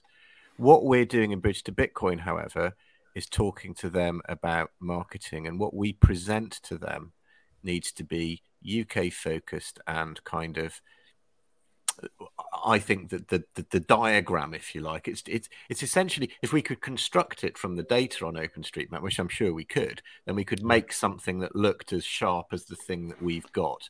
So it's just literally our presentational materials just need a little bit of work between what we do and to get the data out. Some different representation of the data on OpenStreetMap is kind of the thing that we're looking. I have the answer for you, James. Gap.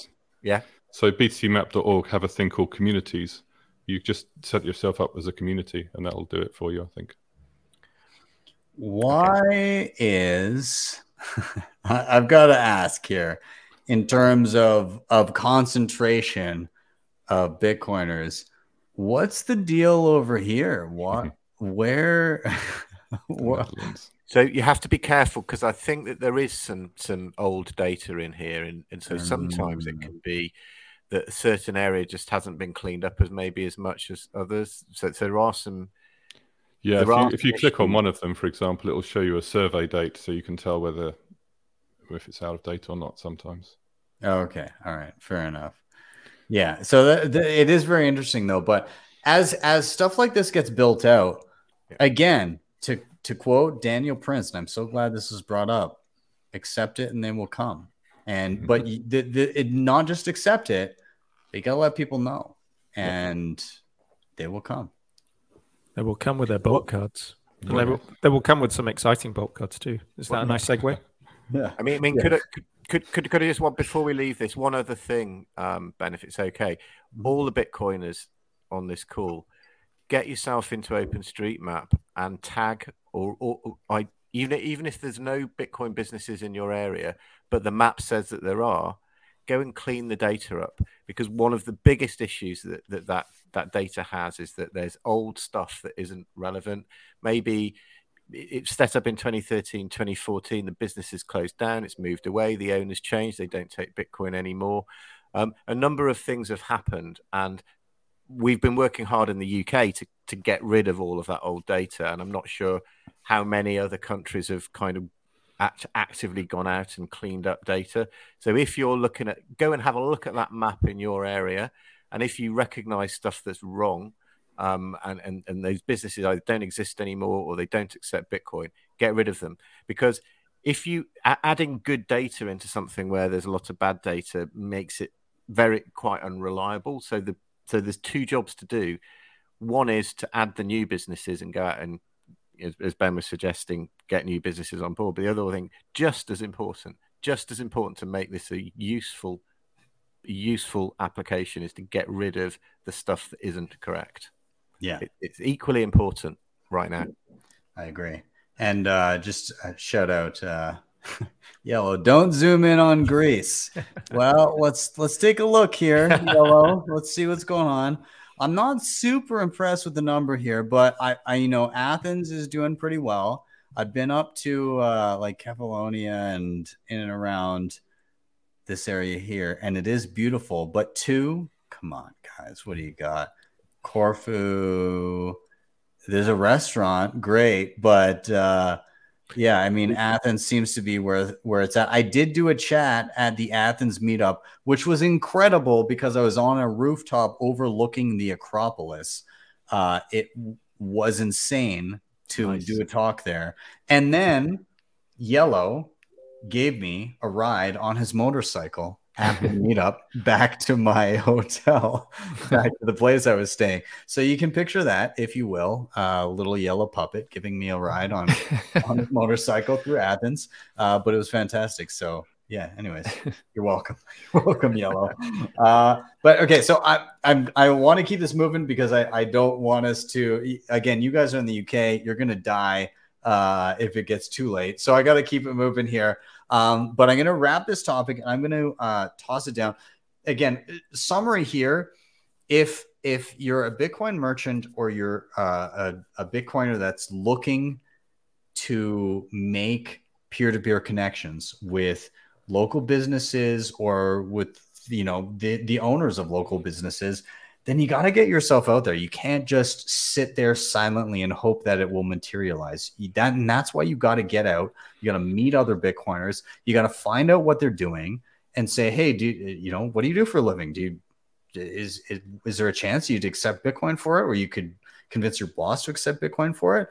Do that, especially if it's something that you want to utilize. And beyond that, again, like the more connections you make around this stuff, if you're a Bitcoiner, go out to btcmap.org, add yourself if you're a static business, or maybe in the future, if they add additional functionality around different types of businesses that are maybe more mobile, fantastic.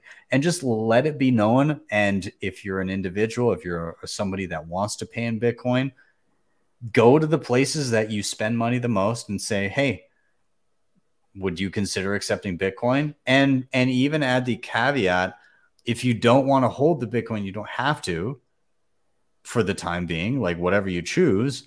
And then that's their segue. That's their initial step down the rabbit hole, because as was mentioned here, all of a sudden you get these crazies that are driving across the country, the province, the state, whatever it may be, to come and buy a beer at your pub.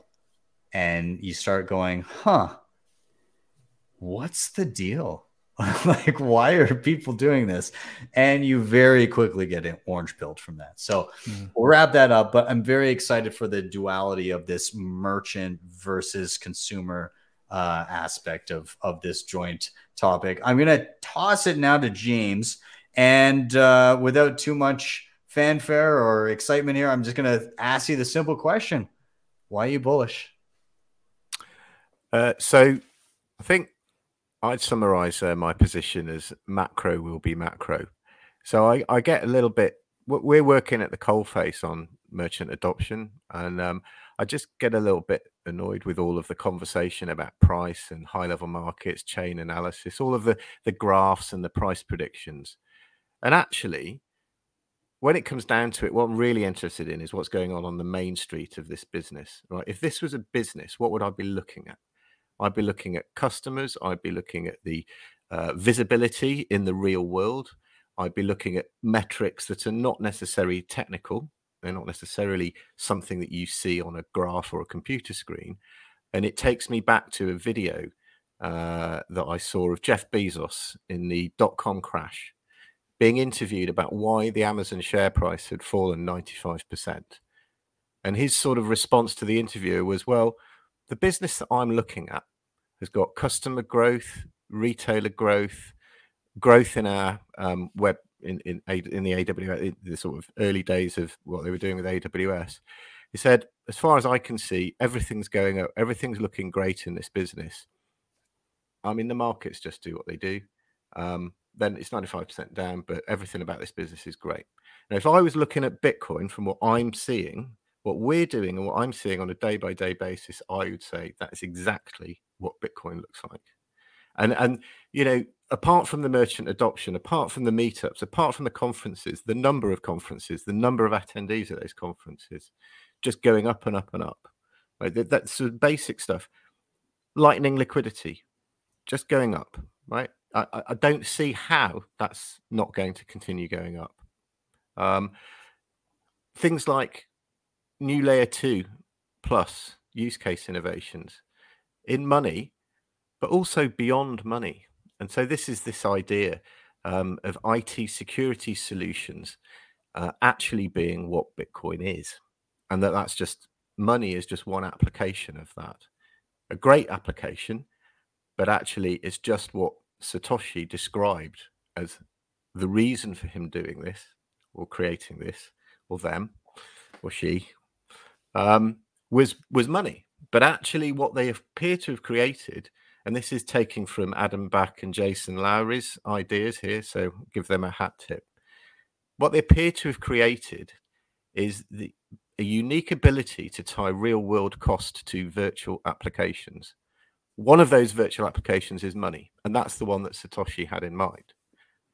But the scope of what this might be is a lot more than money.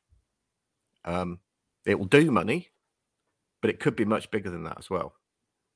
And so for me, that kind of strategic understanding of what this is, if between that kind of unique ability to tie real world cost to cyberspace, I think is how Jason Lowry describes it. For me, that's bigger than money. And the money's big enough, right?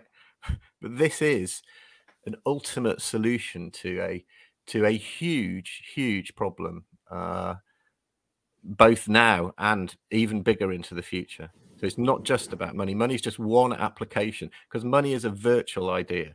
So money isn't a real thing. Even when we had physical cash, even when we had gold, what we're really transferring isn't that. It's the idea of the value that it represents. And so being able to tie that to the real world and everything in cyberspace, potentially, in terms of the security of everything, that's what this technology enables. So it doesn't just enable the instantiation of money, but it enables potentially all of this other stuff. And so for me, that's an incredibly bullish idea, because what it says is not only is the specific role of money and payments something where I can see on Main Street all of these metrics growing, but actually there's this whole other set of things that people are only just beginning to grasp at what Bitcoin might actually solve, that make it even bigger than most of us would have even thought, I don't know, 6 months ago. So that's why I'm really bullish. I really like that. So it's again, the topic that you're getting at here is the idea that before there was this it was very pronounced, the separation between real world value and the digital representation of that value. Yeah. But what Bitcoin has done is tied that digital representation to the laws of physics. It's made it possible to do that. Yeah. Yeah. And which is, again, and juxtaposed against some of the kind of like non-Bitcoin stuff we've seen going on recently. Again, like this shift of Ethereum from proof of work to proof of stake. And you hear Vitalik talking about things like, well, you know, Bitcoin is constrained by the laws of physics and what a computer is and what it can do. But we want to create kind of like a I can't remember the vernacular that he used, but he basically said that like we want to be able to create an imaginary universe where we can change the laws of physics. But if you want certainty of how your money is going to function, then why would you not want it tied to the laws that you are familiar with and that are immutable, right? Like you want that certainty of how is this money going to function? How is it constrained so that I can make actual calculated economic decisions in my day-to-day life? And so that tying of a digital medium for the expression of our value, like where are we placing the fruits of our labor, tying that digitally, but with the laws of physics, allows us to have the benefits of it being digital and global, while also still having the properties of sound money and the lack of debasement that has kind of plagued fiat currencies over time. And so you have this global thing that, again, it can't be debased and it's censorship resistant. And you understand that it's immutable, that to change it would just be so incredibly difficult that it's kind of your best bet in terms of the rules of the system staying consistent. And that's a very unique thing. And I think that most people don't understand that. I mean, clearly, most people on the globe don't understand the value of that because not everybody's using Bitcoin. But even in the people that have bought into the idea of quote unquote blockchain, don't understand the values that are kind of tantamount to this working. It is kind of my take on it. But I'm curious to hear some of the other people on the panel. Maybe I'll jump to Simon first. Your take on, you know, what's the true innovation here? Like what has been accomplished that wasn't possible before? We're going deep now, aren't we? Yeah, I guess. Sorry, so. sorry. That was my. It's going to be my section. You know, it's going to be like that. Yeah, I mean, yeah, you've said it. It's the tying the digital realm to the real world, and that's what until we become like humanity becomes beings of energy that leave our bodies and exit into the universe, we need to be tied to the real world. So Bitcoin, that's one of the major super duper revelations of it, and the innovation that once you get digging into the deepness of what it means, this is the things that when you first get into Bitcoin, you've no idea that you're going to head into these sort of realms of deepness. You know, it's the stuff that I love to listen to, but it blows my mind. You know, like talking about that sort of stuff. It's stuff. Did Satoshi really even consider? I suppose he must have done, you know, some of that stuff, but I'm not sure. I'm not sure, because I think they wanted to create money, and it's a brilliant application. Yeah. But what they may have created is in fact perhaps more than that. It's a generalized solution to the problem of tying anything virtual in cyberspace to the real physical. They opened Pandora's box in a very positive way, right? Like it's I wanted to fix one thing, but oh my god, I accidentally fixed the world. Loads of stuff. And there was those touch points, I think. Who was it that said about the energy being tied to that one day we would have an energy money? Was it Henry Ford? Henry Ford, yeah. Okay. There's a newspaper article, isn't there, that talks about that. So that sort of stuff was kind of out there, and you know, Hayek said about the sly roundabout way. Was it Hayek that said that? Yeah, it was.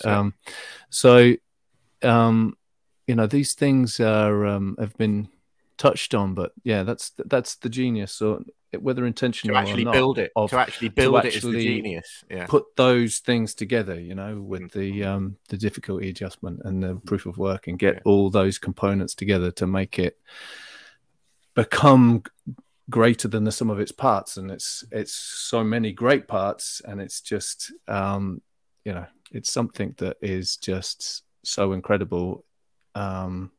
It's what keeps us all here. It's what keeps us all interested and thinking that there's so many layers to the onion that we just carry on thinking about it, and we lay away at night thinking about it, and we go to meetups, and there's never an end to the different subjects that it covers. It's never ending, isn't it? There's no bottom to the rabbit hole that we can go down. You can keep going. I think I want to toss to Peter here and kind of pose the same question again. Like, what do you think was solved that keeps on kind of bringing people in and captivating kind of their interest in and around this? What's the main thing that keeps people here? I think from a computer science point of view, it's digital scarcity. That was what happened. We couldn't have digital scarcity in a decentralized way before. It just wasn't. We didn't know how to do it. And when the Bitcoin white paper and the software was released, we knew how to do it. So, and that was most applicable. I think it's only applicable to money, if I'm honest. I think Bitcoin is Bitcoin. I think if you try and generalize, I think it's, I hesitate to say foolish, but I think it leads you down the shitcoiner route if you try and generalize and you go into blockchains and all this. We've been there before, in the past. Consultancies will do it in order to try and make money out of it. We'll get the pushback from James afterwards, but yeah, it's okay. Peter, keep going. So yeah, I mean, I know what consultancies are like. They will try and make things their own, and they have blockchains for supply chains and stuff, but it's rubbish. It's just a database. It's not Bitcoin. It's totally different. It's just a sort of marketing attack, really. It's my opinion, anyway. I know. I completely. And I would say that really, what Bitcoin does is it gives you truth, because you've got the ledger, and the ledger is obviously linked to time. Well, I don't know if it's obvious, but anyway, because you put energy into the system, and the difficulty adjustment adjusts the energy to give you 10-minute blocks.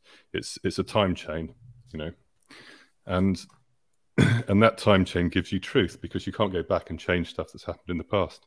So sure, you can put money and transactions on it, you can put other stuff on it as well, and obviously people have tried that over the years. And probably the first one that was the first, altcoin, whatever you want to call it, the first attempt to use similar technology for another purpose that I remember was Namecoin. And that made a lot of sense, because the domain name system is highly centralized, and it's a real problem. So if you can decentralize that, it's like an obvious thing to do. But that just failed, simple as that. People thought it might work, but it just failed. And then obviously now you've got 40,000 other things which are, I don't even want to talk about them. I think it's really important the two things that are scarce in your life are Bitcoin and time, and so you have to focus on what's important, and Bitcoin's important. The other stuff will just waste your time.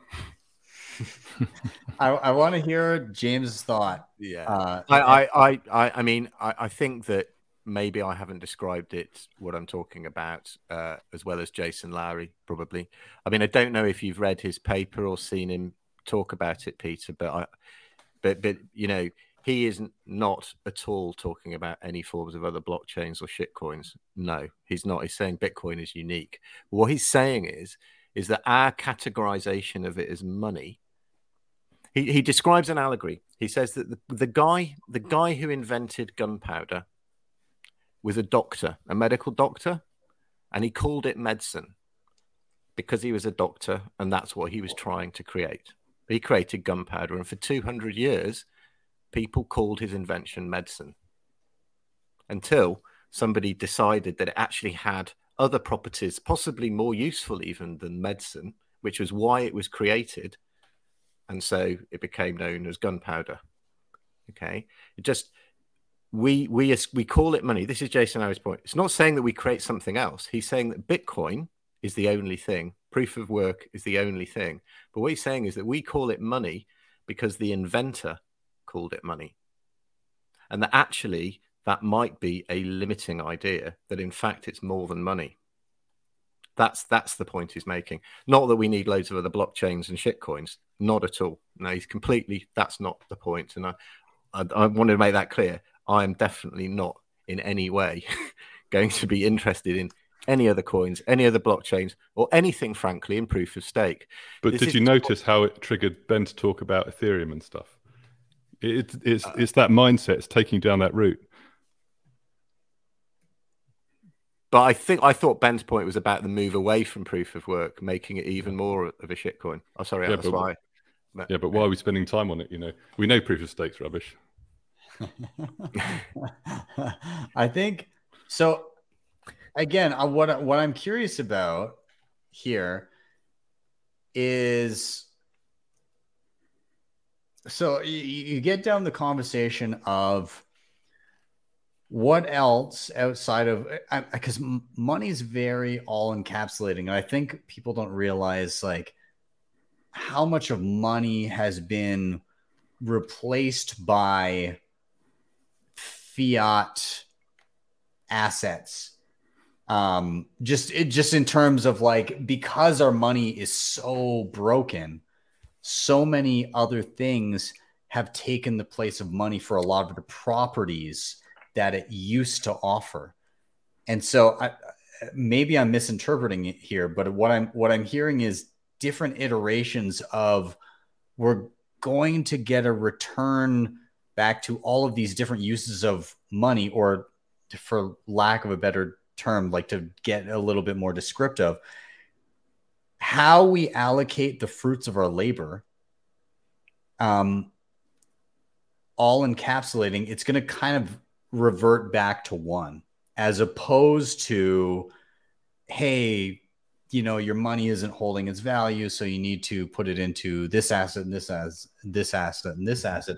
I think the end game here is that money takes on all of the properties that it used to, and it ruins a lot of the how do you say it, fiatization of the globe that we've experienced so far. So like, to clarify here, I don't think that we get real world assets on the Bitcoin blockchain, or at least, no, I think we do, but I think that the value in that is not necessarily there, because it's very difficult to tie a real world asset to a digital medium like Bitcoin in a way that makes sense, like using a blockchain, right? Because if you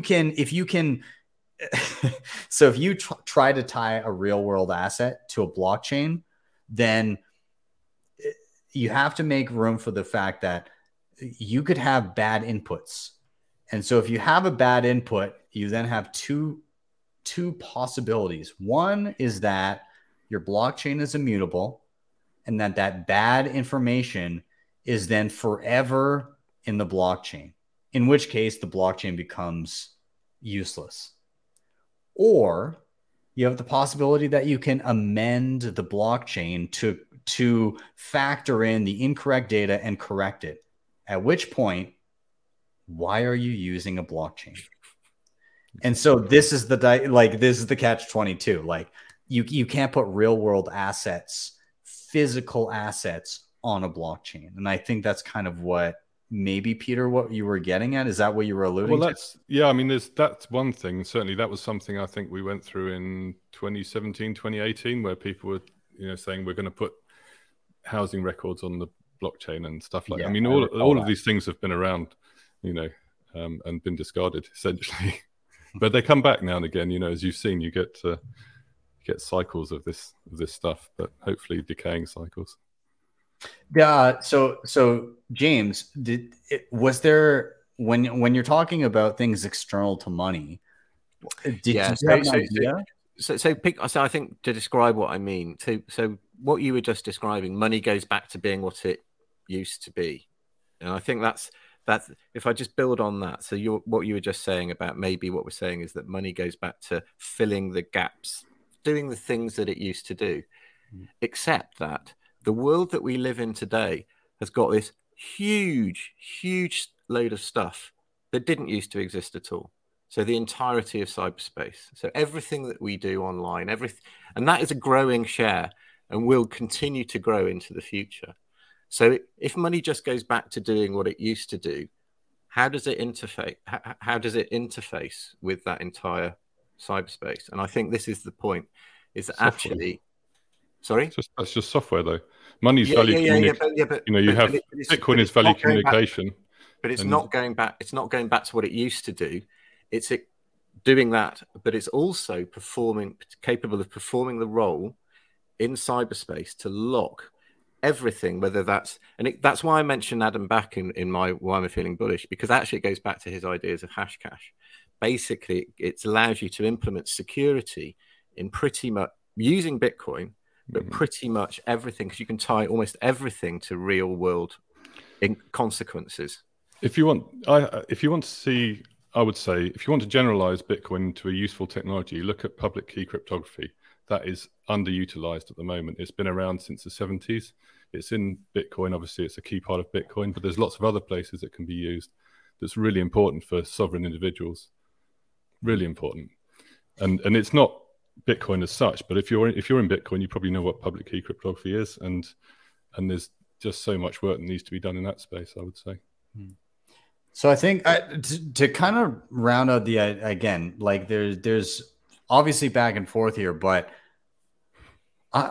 again, I think linking value to assets, real or digital, outside of a native like unit of account that's set on the Bitcoin blockchain is, I would say, inherently like impossible. But that said, I will say that to James's point, the general idea that all of the uses of what Bitcoin can do down the road may not have been explored. And what that looks like, I have no idea. I don't think it includes linking external values. I think that, yeah. And I think about its role in cyberspace specifically. It's about its role in cyberspace specifically, not the real world. Yeah.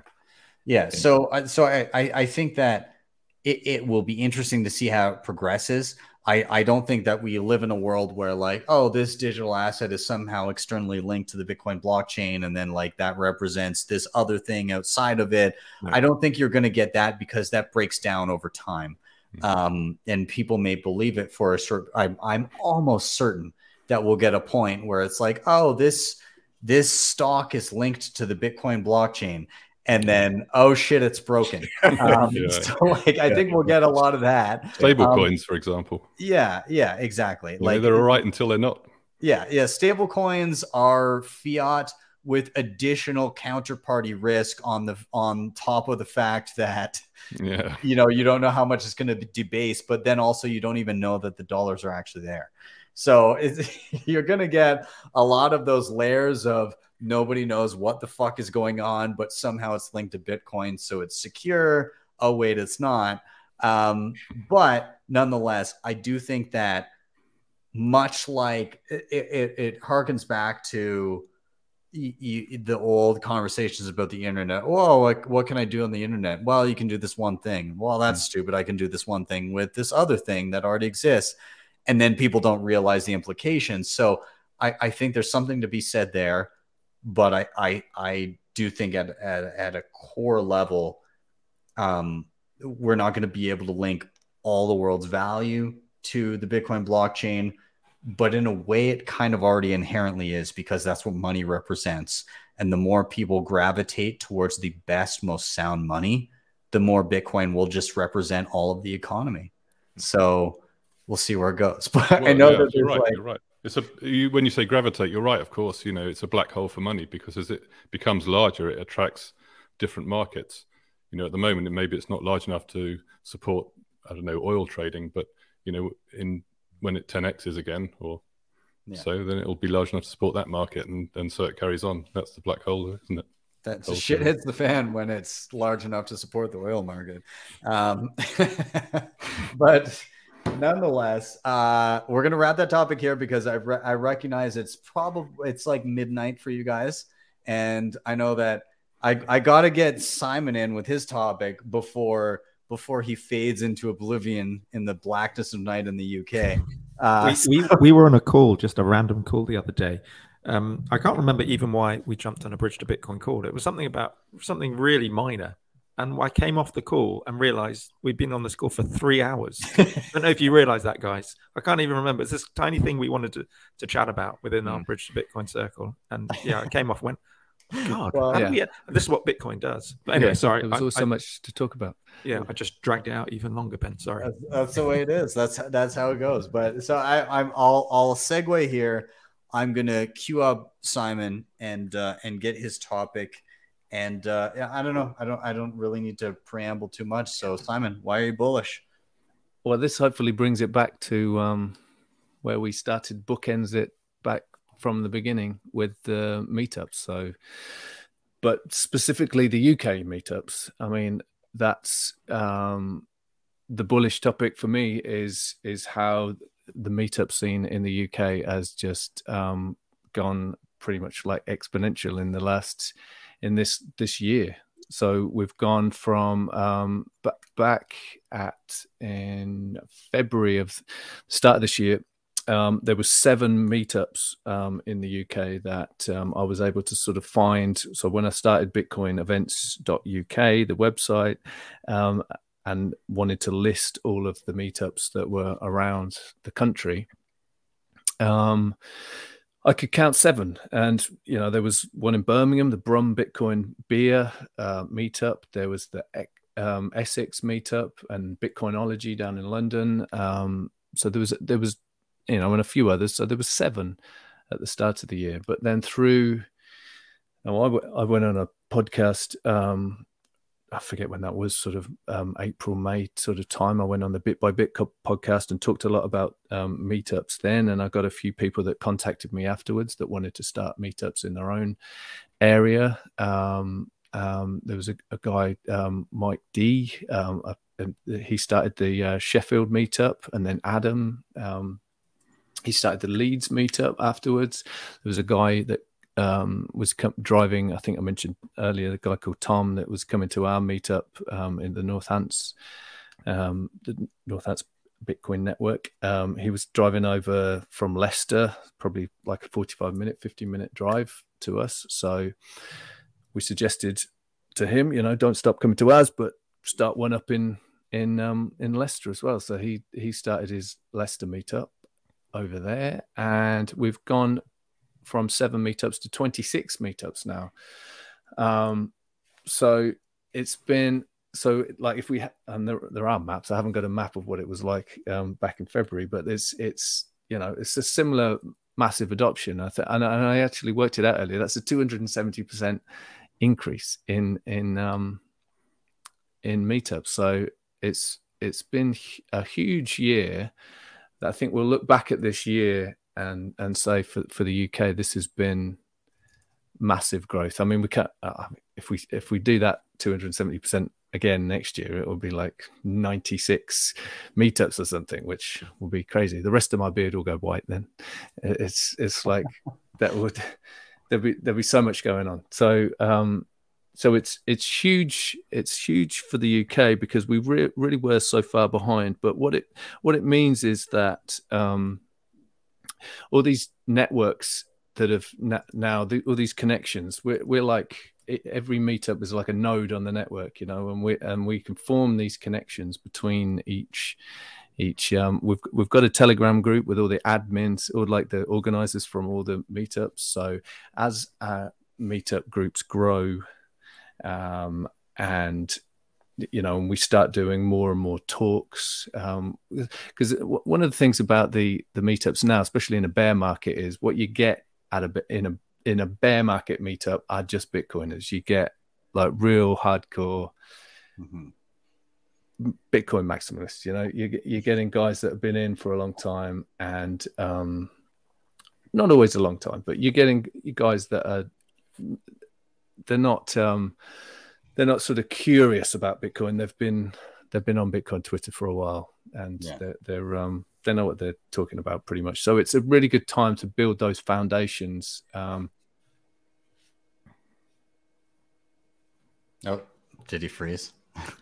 We lost him. I think he froze. He's deep in thought. Maybe he's just really, really thinking about what he's going to say next. There you are. I disappeared and I'm back again. I got you.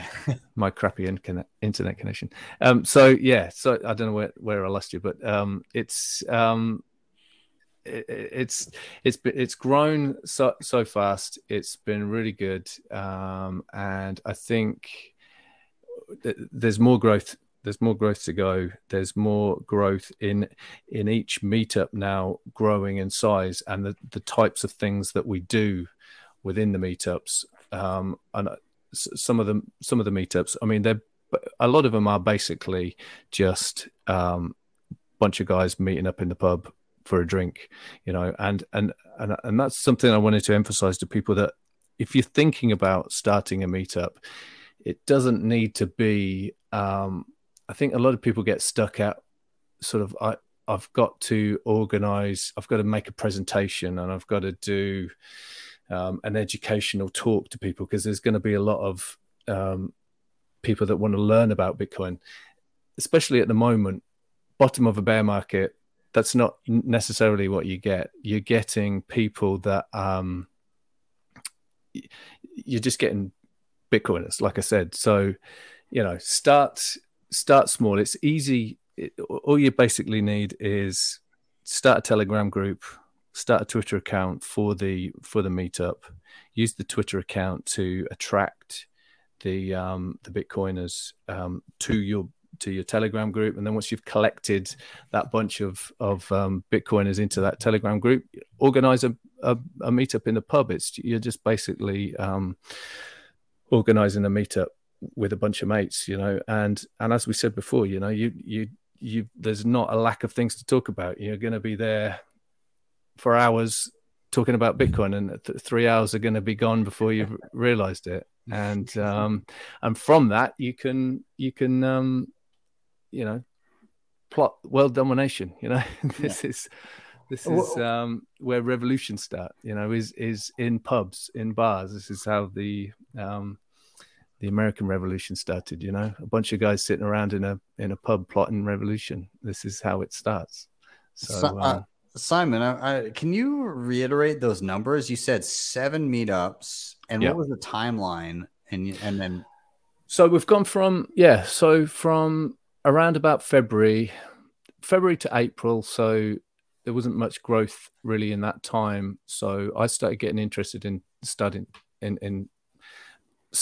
meetup myself around that time. And then when the Miami conference, I remember, again, that was in April, I think, wasn't it? So that was the time when I really thought, right, we've got to start growing the UK scene here. And I started Bitcoin events, and we've got 26 meetups now around the UK. I mean, I could list them off, but there is a huge amount. We've got Glasgow, we've got Newcastle, there's Essex and Leicester and Northants and Berkshire Bitcoiners and Surrey Bitcoin.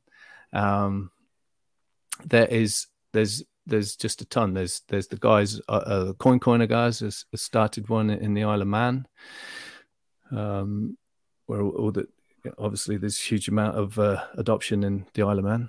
So and I think a lot of people don't realize what the growth that we've had in the UK this past less than a year, really. This is the crazy thing to me. It's the midst of a bear market, and you've had that kind of growth in terms of meetups in the midst of this. So to me, that says that there's a lot of like stealth Bitcoiners out there that we don't realize are just in our local communities. And that's why I think it's so important to, again, like reach out and say like, hey, Be the person in the crowd to stand up and say, I am Spartacus. Yeah. And all of a sudden you start having heads pop up saying, Yeah, hey, exactly. Me too. Yeah. It's important. Yeah, no, for sure. And I mean, like we touched on earlier, there is, and it goes so hand in hand with the merchant adoption, the meetups that, and through going door to door almost with our merchant adoption, we have found Bitcoiners, like we said earlier, that really didn't know what was going on, that there was actually a community out there, that they hadn't discovered the Bitcoin community because maybe they're not on Twitter. So they've joined the meetups, and it's making those connections. But that's the other thing to really talk about, is that the merchant adoption goes so hand in hand with the meetups, that the leverage that gives you when you're going to speak to different merchants, when you've got a meetup group, whether it's 12 guys or whether it's 30 guys, if you've got that meetup group that you can go to your local pub and say, look, if you guys accept Bitcoin, we'll have a meetup here every week. And that gives you a lot of leverage to, and you know, they're going to get that extra business, which they weren't going to get otherwise. And if you've got a local butcher that it starts accepting Bitcoin, you can, within your Telegram group, you can say, right, guys, we've got this butcher. He's accepting Bitcoin now. Everyone just let's buy our meat from this guy. And instead of like in years past where they did accept Bitcoin, and that, like we said, with the maps and everything, where you've got these legacy people on that were accepting Bitcoin, and maybe they've changed hands, and there was no real incentive for them to carry on accepting Bitcoin because nobody came in, like the bookshop, nobody came in to accept to pay with Bitcoin, so he kind of forgot about it.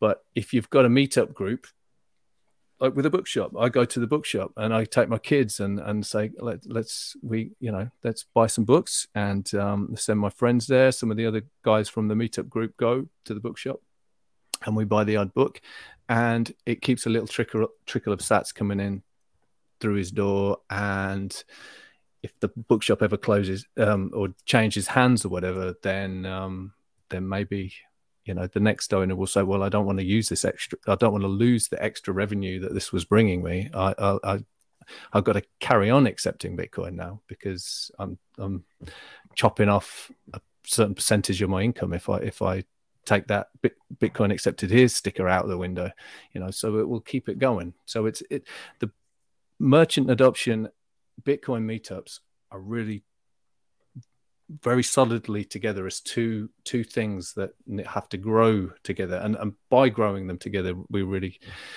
you know, that it becomes greater than the sum of its parts. It becomes a hugely powerful thing. Yeah. So this is honestly, you chatting has inspired me to try and focus more local, because I think a lot of people, they try to go big, right? They try to go, let's get the globe, and they totally forget their neighbors. They totally forget that there might be a guy down the street that is all in on this and is just so aligned with your values and what you would love to see accomplished with Bitcoin. And you're oblivious to them, and you're walking past each other every single day on the street. You have no idea. And I think it's important to have those people that say, like, hey, you know, to be the beacon in the local community for people to gravitate towards. Because this is again Peter, you pointed out that term, gravitating towards. That's what it is, and to be that person, anybody that's watching this right now, you can be that person in your local community where the people that are on your wavelength or starting to align with it gravitate towards you because they see the signal through the noise, and they say, hey, I feel like I need more of this, or I need to contribute to this, or learn from this, they will come to it if they see value. And eventually, it's my belief that will more or less be everyone. And at that point, it's no longer necessary because everybody gets it. But to be that early beacon, to be that early signal in your community, in your local community, that's what really makes the difference. You can have these people that are, you can have, again, like you can have podcasts like this, but like when you're in the community chatting with people, talking about your day-to-day life with your neighbor and saying, hey, here's the problems I'm running into, and I think this solves some of them through this. This is where you're going to get the most kind of synergy with, again, somebody in your local community that says, hey, I mean, I live in the same area as you. Of course, I'm going to probably experience the same life hurdles that I need to get over.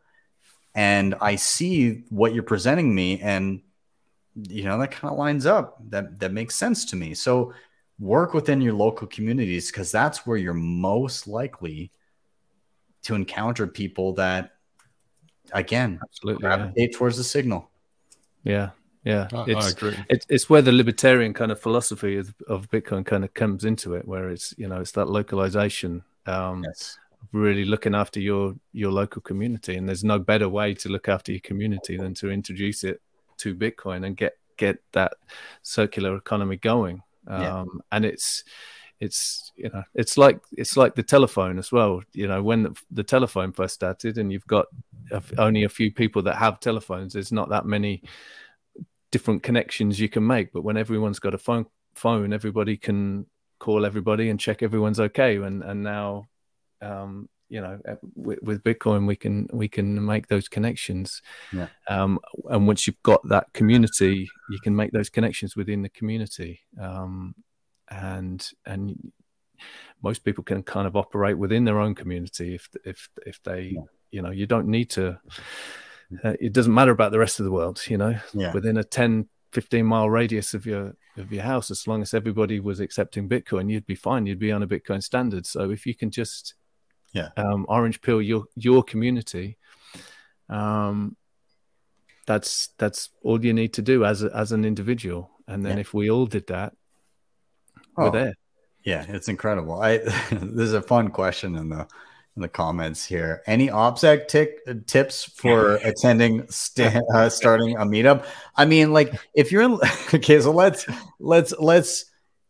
put this in the context of like online OPSEC is different from like local meetup OPSEC. So if there's a spook that has decided to infiltrate your local community Bitcoin meetup, then I mean, maybe that guy deserves the few callers that he gets. But you don't need to give your name though, do you? Yeah, you can just show up, and you don't have to say a lot, and you can forge individual one-on-one relationships. I think we've got to balance it out, right? Like the goal here is allowing people to freely transact between each other on a peer-to-peer basis and just live their lives, and allow money to take on the form of simply doing something that you're good at, storing your value reliably, and then being able to transact with your peers. Like that's when you get to the crux of it, that's what it is. And so, I mean, if you get into a realm where you're too paranoid to show up in a group of people and have a conversation, then I mean, I tell you a great example of that was when we were at the Edinburgh conference on the Saturday night. We were in the Brewdog bar, and Adam Back was in there, and he was just standing there chatting with everybody. Like Adam's incredible. This is like one of the OGs, obviously, of Bitcoin, and he was in there talking to everybody. And I was watching him. He was standing by the door, and he was saying goodbye to people. and he had a little backpack on him, and he just wandered off into the night by himself back to his Airbnb or whatever. And I was thinking, Adam Back has just wandered off. You know, if I'm worried about my obsec, Yeah, exactly. Adam Back is on the fucking white paper, you know, and he's just wandered off by himself into the night. Everyone in this bar has watched him disappear, and he doesn't give a shit. So why the fuck should I? I'm so glad you brought this one up, Ben, because I was going to highlight it as soon as it popped up. I was just like, we got to discuss this, because I think there's this thing in Bitcoin about this $5 wrench attack that just doesn't happen, and I think that's what this question is alluding to. And I think statistically we can count on one hand the number of $5 wrench attacks. I think there have been three physical attacks on Bitcoiners in all the time that Bitcoin has existed. And I think I'm not sure why we have this sort of fear of $5 wrench attacks. But yeah, I think we got to balance it out. So yeah, who was that who put it out? I can't remember who put the question out. But yeah, get out there, meet fellow Bitcoiners, because it's, like I said earlier, it's good for the soul. The amount of collaboration you're going to do, it's going to blow your mind. When you meet other Bitcoiners, you like we said earlier, you can have conversations. You're going to cut through the shit. You're going to get straight to the chase, and you're gonna make great friends and do fantastic business. Look what's happened to myself, Pete, James, and Simon. You know, we've started up these businesses out of nothing. We've just gone. We've met, and within minutes, we're just like, oh, that's a really good idea. How do we do that? Because we're in that space at the moment in Bitcoin where it's still really early. So everyone here are early adopters, really, and we're doers. So we're people who want to get stuff done. We want movement. We want to see progress. So go and meet other Bitcoiners, because you will be inspired. As Pete said earlier, you'll be inspired by meeting other Bitcoiners, and who knows what might come out of that. So please don't be scared. The upside is far greater than the downside. We're going to a Bitcoin meetup. Go on, and James. if you're really worried, you know, just wear a green gimp suit. You know, as exemplified by that famous Austrian German Gigi. You know, you're probably more likely to come a cropper just because of your green gimp suit, frankly, than you're probably more likely to get attacked. I'd also say, like a weirdo. with security, you know, you really have to consider. It's a bit like risk, isn't it? There's perceived risk and actual risk, and you know, it's not really about picking up security tips, I have to say. I don't think, anyway. It's more about being realistic about your security situation. So if you are serious about it, write down your threat model. You know, what are your threats? And be realistic about how big they are, how small they are, and which ones you can mitigate and which ones not. And just balance it out a bit. Yeah. I'm going to point out that, Simon, you called the bottom of the bear market there. It sort of slipped everyone by. You actually said, yeah, we're at the bottom of the bear market. Yeah, I'm calling. So you heard it here first from Simon and Hodl Solly. I've got to say, okay, so we're on the topic about Adam Back, and I've got to give Adam once again a shout out, because you think like, oh, Adam Back was mentioned in the white paper, and his work directly contributed to the creation of Bitcoin. And you think, like, you if you're lucky enough to be at an event where he's in attendance, you think, oh geez, like, do I even bother going up to this guy and talking to him? Is he going to have time for me? I saw him at Bitcoin 2019. And this was probably at a point where, I mean, he had no idea who the fuck I was, obviously, like who would? And I walked up to him and I said, hey man, wanted to say thank you for your work and your contribution to, what ended up being Bitcoin. And I don't even know if I really had any good questions for him. I was like, I would love to engage in a conversation with Adam Back. And so I walked up to him.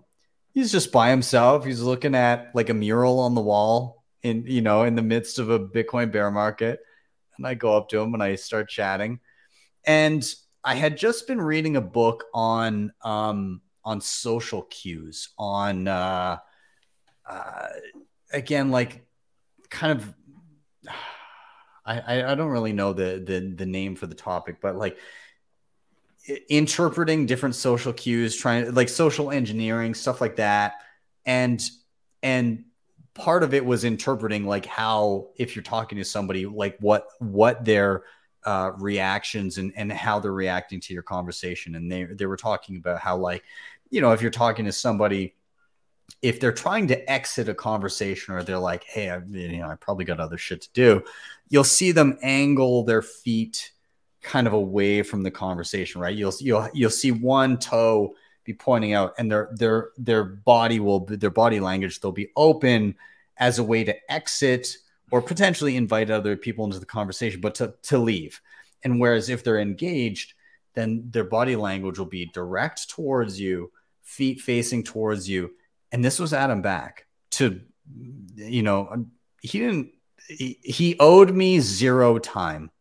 He owed me zero engagement. He owed me absolutely nothing. He literally built the foundation for what would become Bitcoin.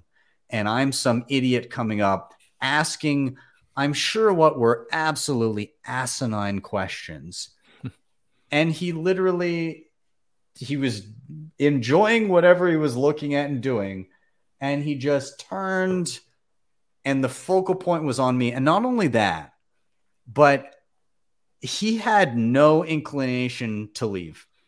He sat there, and he sat there and he chatted with me for half an hour, and people just kind of meandered up and just listened and just joined in and all of a sudden there was just a group of people having a conversation, and he was more than content to just have a conversation with some person who he had no idea who they were, what they were doing. He just knew that they were interested in Bitcoin, and he just sat there and he just chatted.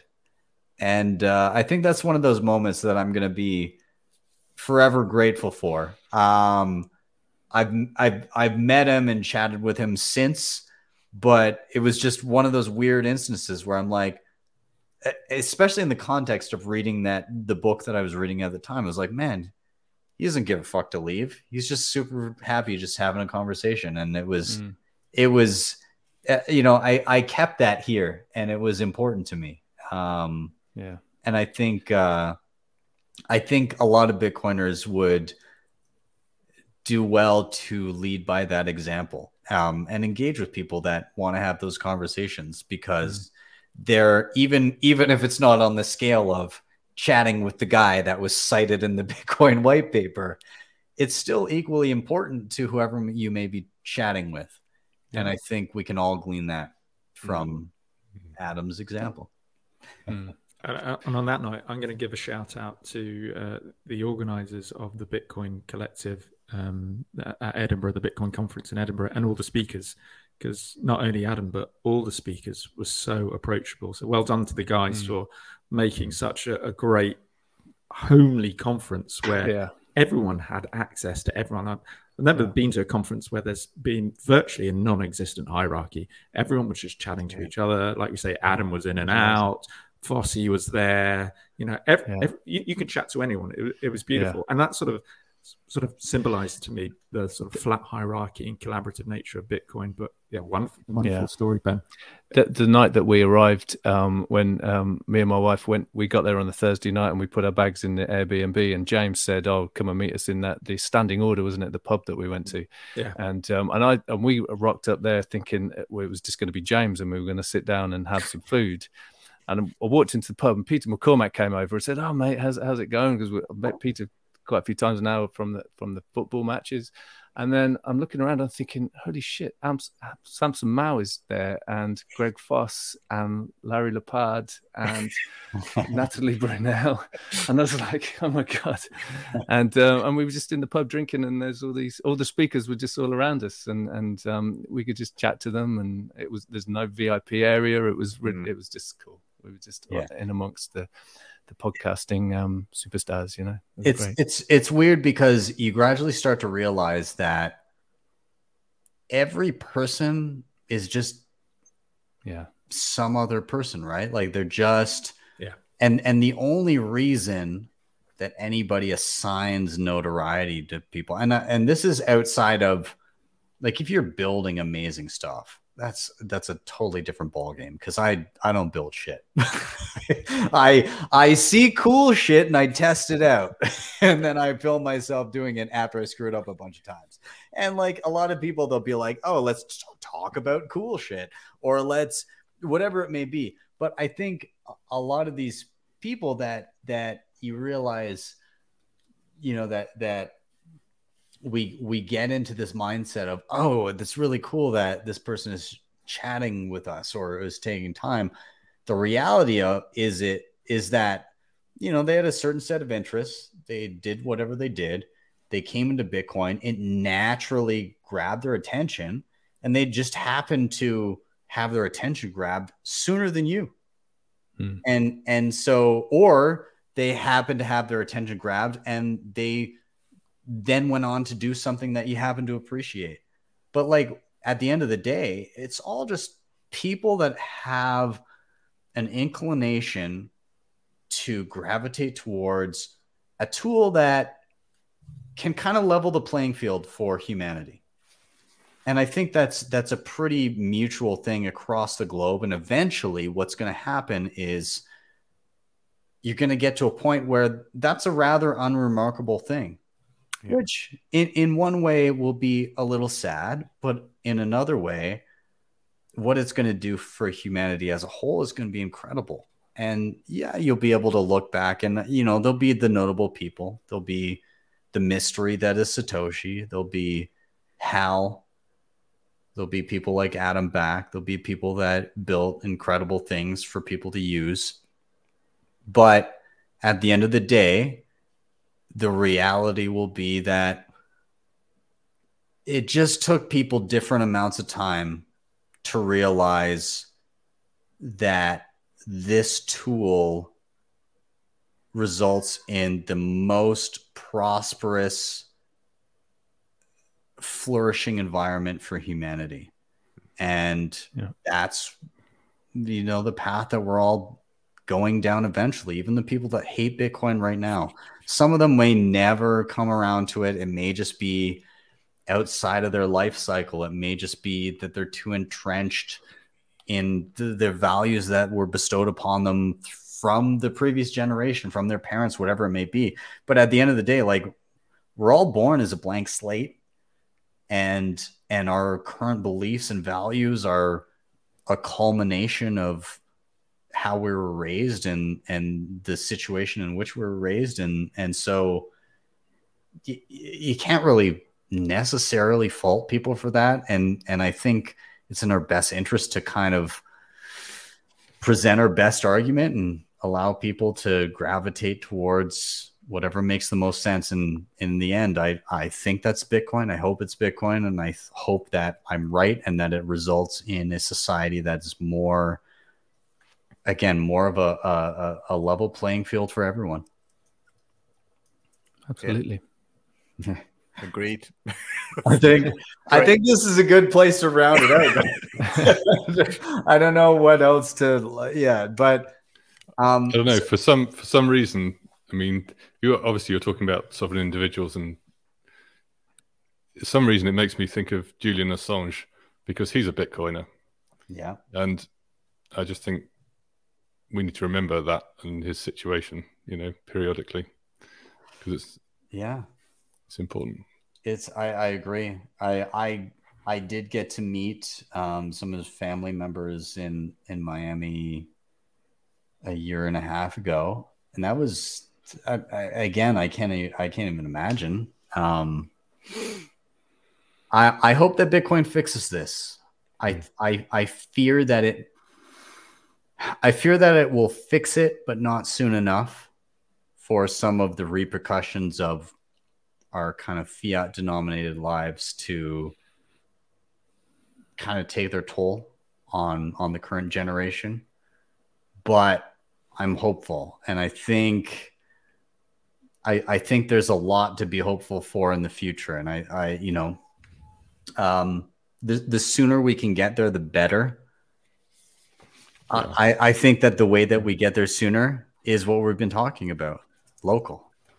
A lot of people are thinking too big picture.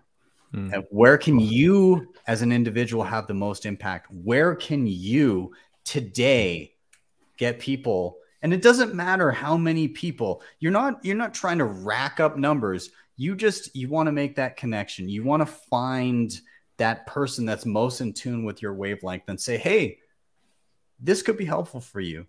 Maybe even just you and I can form a relationship where you're creating something I value. I can compensate that with you in something that actually accurately reflects the value given. And start there. That's all you need to do. Solid grassroots stuff. Yeah, I completely agree, Ben. You said the sooner we can get there, the better. And you also said earlier, be that person in the community. So for me, the famous Gandhi quote sort of epitomizes that: be the change you want to see in the world. And as Bitcoiners, we want to see Bitcoin be successful.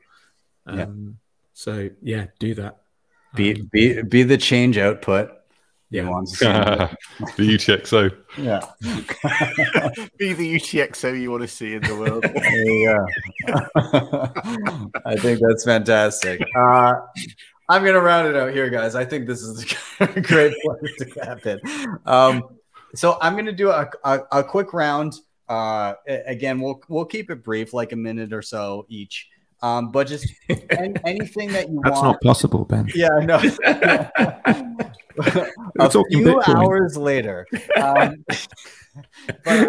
I will ask you just like a quick final thought. And if you have it, I'll challenge you to offer up a recommendation of really anything that's helped you along your Bitcoin journey. It could be an app, a podcast, just something to explore, a line of thought, really anything, like a book, a video. It doesn't matter. Just something that you found useful in your Bitcoin journey that you think could benefit some people.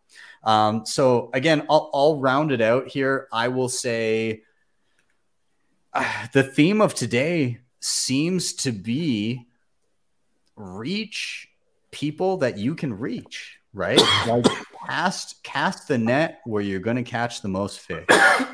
And so start local. If you have a bigger reach, then go for it.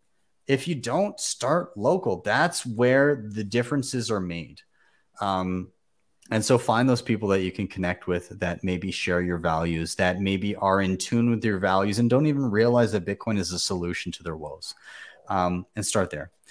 In terms of recommendations, I think this was my recommendation a couple of weeks ago, but I'm going to reiterate it.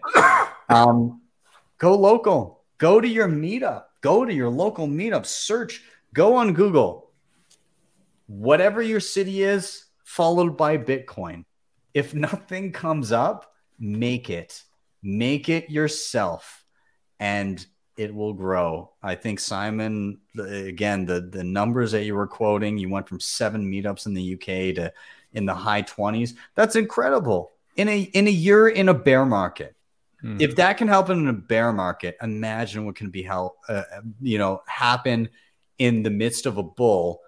And I know that some of those people are transient, but imagine the seeds that can be sown there and the growth, because it's not like the peak number of people. It's the moving averages, right? That are important. And so it's a strong foundation that we're making now in this period. And it's the strongest I've ever seen, to be honest. I think it was there. I think it was such fertile ground. It just somebody needed to get it. And I'm not saying I did it all, but it had to be. People needed to just start making the connections because it just all started to slot together. Yeah. Those people were already there, just waiting to be connected. Yeah, exactly. So, well, yeah. Okay, so let's go down the line really quick. I'm gonna go to Chris first. Cool. Any quick final thought, recommendations? Go ahead. Quick final thoughts. A super huge thank you for having us on, Ben. Fantastic to have this platform to let everyone know what we do and just to rip on Bitcoin and just chat Bitcoin for hours. It's fantastic. So thank you very much. Real privilege. So thank you for having us on. Recommendations. So I'm gonna hark back to what I just said. The Gandhi quote: "Be the change you want to see in the world." follow that quote. For me, the cornerstone at this moment in time for Bitcoin success is merchant adoption. This is a monetary revolution at the moment, and the repercussions of that are huge, as we were discussing earlier, with some disagreement as to what those repercussions might be, but let's not go back there. But yeah, the repercussions are huge. I think merchant adoption is a cornerstone for this. So what my recommendation is, a call to action, is to say, when you next go to the shops, and apologies for those who've heard me say this before, well, I won't apologize.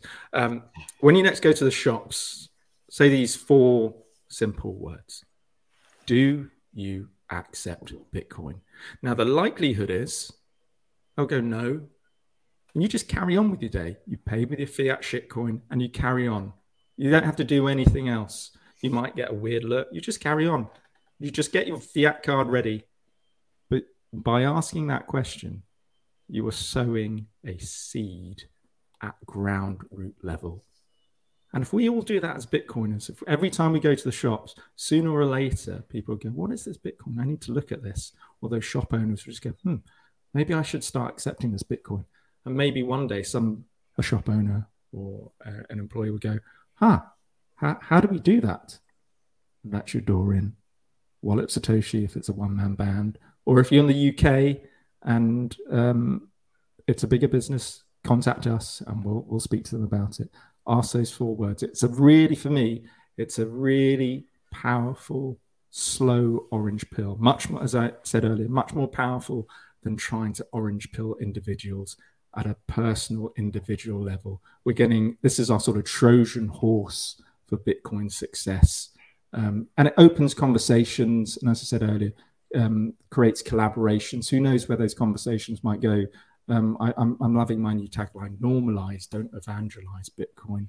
And to just sort of highlight that new tagline, I'm going to talk about, and James and Sai, you'll be familiar with this little story. We've met an internet OG when we first met, and I didn't realize, but when the internet first came about, the newbies or the OGs of the internet had meetups.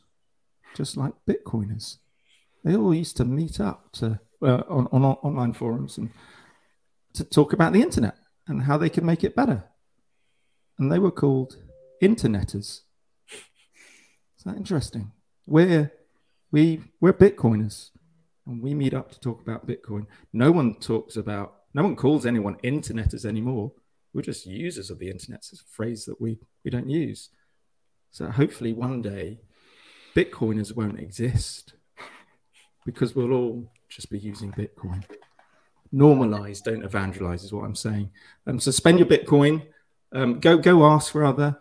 And if they say, yes, great, spend your Bitcoin, remember the title of the white paper, it's a peer-to-peer electronic cash system. So use it. Don't spend the ultimate shitcoin, USD or Great British Pounds. If you have the option of paying in Bitcoin or USD or Great British Pounds, if you choose your fiat currency, in my mind, you're shitcoining. So spend the Bitcoin. Otherwise, you're just propagating the use of a shitcoin. Yes. Let's encourage the use of Bitcoin. And to loop it back, if you have a Bolt card, you use a Bolt card. If you don't have a Bolt card, go get a Bolt card. It's great. It's now, thanks to Pete, it's now open source. Anyone can have a Bolt card. It's self-sovereign, self-custodial.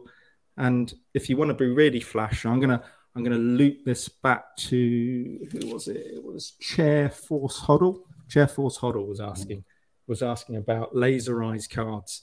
So what we've done, just to finish off, we have taken Pete's open source Bolt card, and we've created laserized cards. So I'm going to show you. This is a point of sale device. I'm going to come a little bit closer.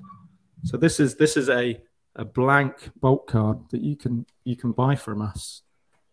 So it's blank. You can do what you like with it. You can link it to your node, link it to your wallet, Pete will explain more if you want. If we want to talk for another 2 hours about Bitcoin and bulk cards. Bulkcard.org. Bulkcard.org. Yeah, go to bulkcard.org. And when you pay, this is what happens. Boom. You get laser eyes when you pay. We've got a number of different designs. So we've, of course, got the honey badger. I'm not sure which one this is. Honey badger, a good white one. eye. The good honey badger. We've got the naughty honey badger with the red eye. Ben, I did send one out to you. We do selfies as well, so you can get your own face printed on. And we did that for the guys, for the speakers in Edinburgh. And Ben, I have posted one out to you. But I'm eagerly awaiting. Honestly, I've been checking the mail every day. I've been so pissed off because it's been delayed at every stage, and I've been picking off emails. And there was a currently snowstorm here like 2 days ago, so I can see it's currently stuck in customs. It arrived at something like 3:15 this morning at your local customs place. Oh, we got time. We got time. Like I leave early Wednesday morning, but I think I got time. I honestly, the video of Jeff Booth seeing it was like, what better marketing are you gonna get than Jeff Booth losing his shit over a laser picture of him tapping? So yeah, to round up, yeah, go ask your local merchant if they accept Bitcoin. If they do, great, fantastic. If not, you've started them on hopefully an orange billing journey. And go get a bulk card, lasereyes.cards if you want one of our cards. You've already got people asking, can I get one with yellow on it? you're gonna want the custom cards is gonna be the contact us for custom cards. We can do them as well. And Jeff Booth assured me he's going self-sovereign with his bulk card, so that's great. Awesome. All right, so Peter, I'm gonna go to you. Final thought, recommendation. Go ahead. Sure. Well, I like what Chris was saying about the internet and Bitcoin, because to me, there's a lot of similarities. They're both protocols. The internet is obviously a communication protocol, and Bitcoin's a value communication protocol. So, the adoption is going to be similar in some ways. It seems to be faster with Bitcoin. Anyway, in terms of interesting things to watch, I would say with laserized cards, we only accept Bitcoin. This is James's idea, one of James's excellent ideas. We only accept Bitcoin. We don't accept fiat or any of that, whatever. Just Bitcoin. None of that shitcoinery. Yeah, none of that stuff. So, but obviously, to some extent, we've got to put paperwork in. So James is dealing with that situation, thankfully. And for me, it was super easy setting up the e-commerce store, and Rob did the e-commerce store, but setting up BTC Pay server, just super easy. Nothing like fiat stuff at all. Far easier. But the most interesting thing is going to be when, after say 6 months, we've been going about a month, but after a year or whatever, when all the forms have gone in and we've done a whole cycle of tax and whatever, all that stuff, then I hope you don't mind me saying, James, but James is going to write about it and do a blog post. And I think that's going to be really important because, I just want a Bitcoin-only business. I'm not interested in this fiat stuff. I want a worldwide business that I can sell worldwide, simple Bitcoin. But obviously, I've still got to do the paperwork. So long as that, I think that'll be simpler than everyone imagines, hopefully. And I think James will get to the bottom of it for us. So that'll be a massive step forward. And in terms of books and articles and stuff, Price of Tomorrow obviously is brilliant, and Block Size Wars, I would say. Cool. Those are awesome recommendations. Again, Block Size Wars, I think it's going to be a history book. I think it's going to be like years from now. Give it a few decades, and it's going to be like kids read about the Block Size Wars. Especially if you're around in that era. I mean, it's super interesting to hear the inside story, isn't it? Oh yeah, like reading it back, because you get this kind of superficial, this is what I was reading on Reddit at the time, and then you go into, these are the meetings that were happening, and you kind of realize, and for those that weren't around, it's absolutely necessary learning, like to understand what was at stake and what was happening in the background. And again, Jeff Booth, like, the beautiful part about his book is it's not about Bitcoin. It's that he recognized Bitcoin as a possible solution in one of the final chapters. And that has gone on to form the thesis of kind of where he is now. He recognized the fragile state of where we are and how we got here. It's not a Bitcoin book. It's a reality book, and it's very valuable. And if anything is something that can orange pill a person, it's that. So yeah. We'll jump to James. James, final thought, recommendation. Go ahead. Yeah. Actually, thanks, Peter. We hadn't mentioned that actually, but both Bridge to Bitcoin and Laser Eyes Cars are Bitcoin only businesses. I'm an accountant, so I have to do the money. We don't have bank accounts, and we never will have bank accounts. That's just how it's going to be. Yeah. We have to work out a few things, but that's the way we're doing it. So that's the commitment. Bitcoin only. So yeah, that's that. And I was just thinking about my recommendations. What's the best stuff that I've watched or read over the last 2.5 years, 3 years, getting on 3 years now? It's a tricky one because it's a long journey and there's a lot of stuff in there. But I like the stuff that, like Price of Tomorrow, where, as you're saying, Ben, it wasn't, Bitcoin barely featured until the end. But I particularly like books that were written therefore before 2008. So books, and one that I'm only halfway through, and another one that I'm only about a quarter of the way through.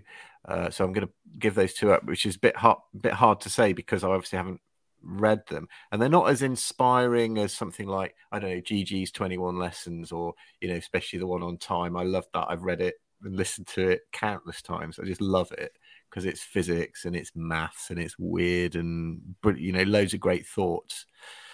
But I like your Guido Hulsmann's The Ethics of Money Production, which was published in 2007 and is a deep history in money and the ethics of money, looking largely at the Christian tradition, but also touching on Islam too. And so when you find that there's a Bishop Oresme in the 12th century talking about good money and bad money, it suddenly makes you think, oh, maybe I'm not that weird, and this isn't all about technology. The core principles of what we're talking about is humanity, and it's deep history. That's the one, yeah. So I'd recommend that. And also, this is the one that I'm only part way through at the moment, and that's The Sovereign Individual. So it's hard for me to recommend it, but I can tell already that it's very, very interesting. And the fact that it was written in, was it 1997? Yeah, is remarkable. I mean, I feel that give them some allowances that, I feel that their timing was, not going to be exact, and they couldn't have anticipated how what they were predicting would actually go through a doom loop to start with, is what I feel we've been through, of centralization. But they couldn't have anticipated that Bitcoin would be invented and that would be the savior of this new doom loop. So there's a kind of little bit of not quite straightforward, but very, very interesting, the things that they were thinking way back then. So yeah, those would be the things. You're on mute, Ben.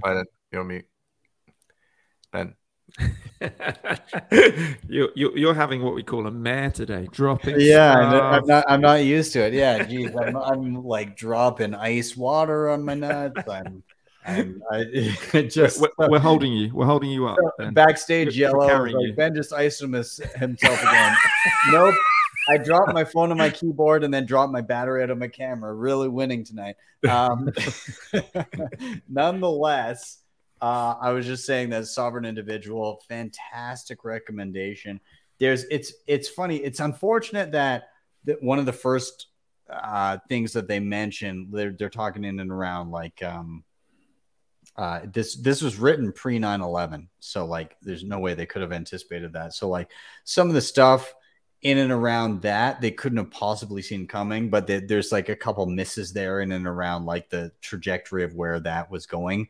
But nonetheless, holy crap, how prescient that book was in and around the implications of a digital age and they allude to a digital money, but I don't think that they just fully place the importance of the digital money on the trajectory of what they were kind of anticipating. And so the digital money is what really puts the wheels in motion for what they're talking about in this book, of the ability of an individual to truly be sovereign, and the ability of somebody to be like that flag theory of the idea of nations, instead of treating their constituents as their subjects, treating them as their customers, and having to effectively say, hey,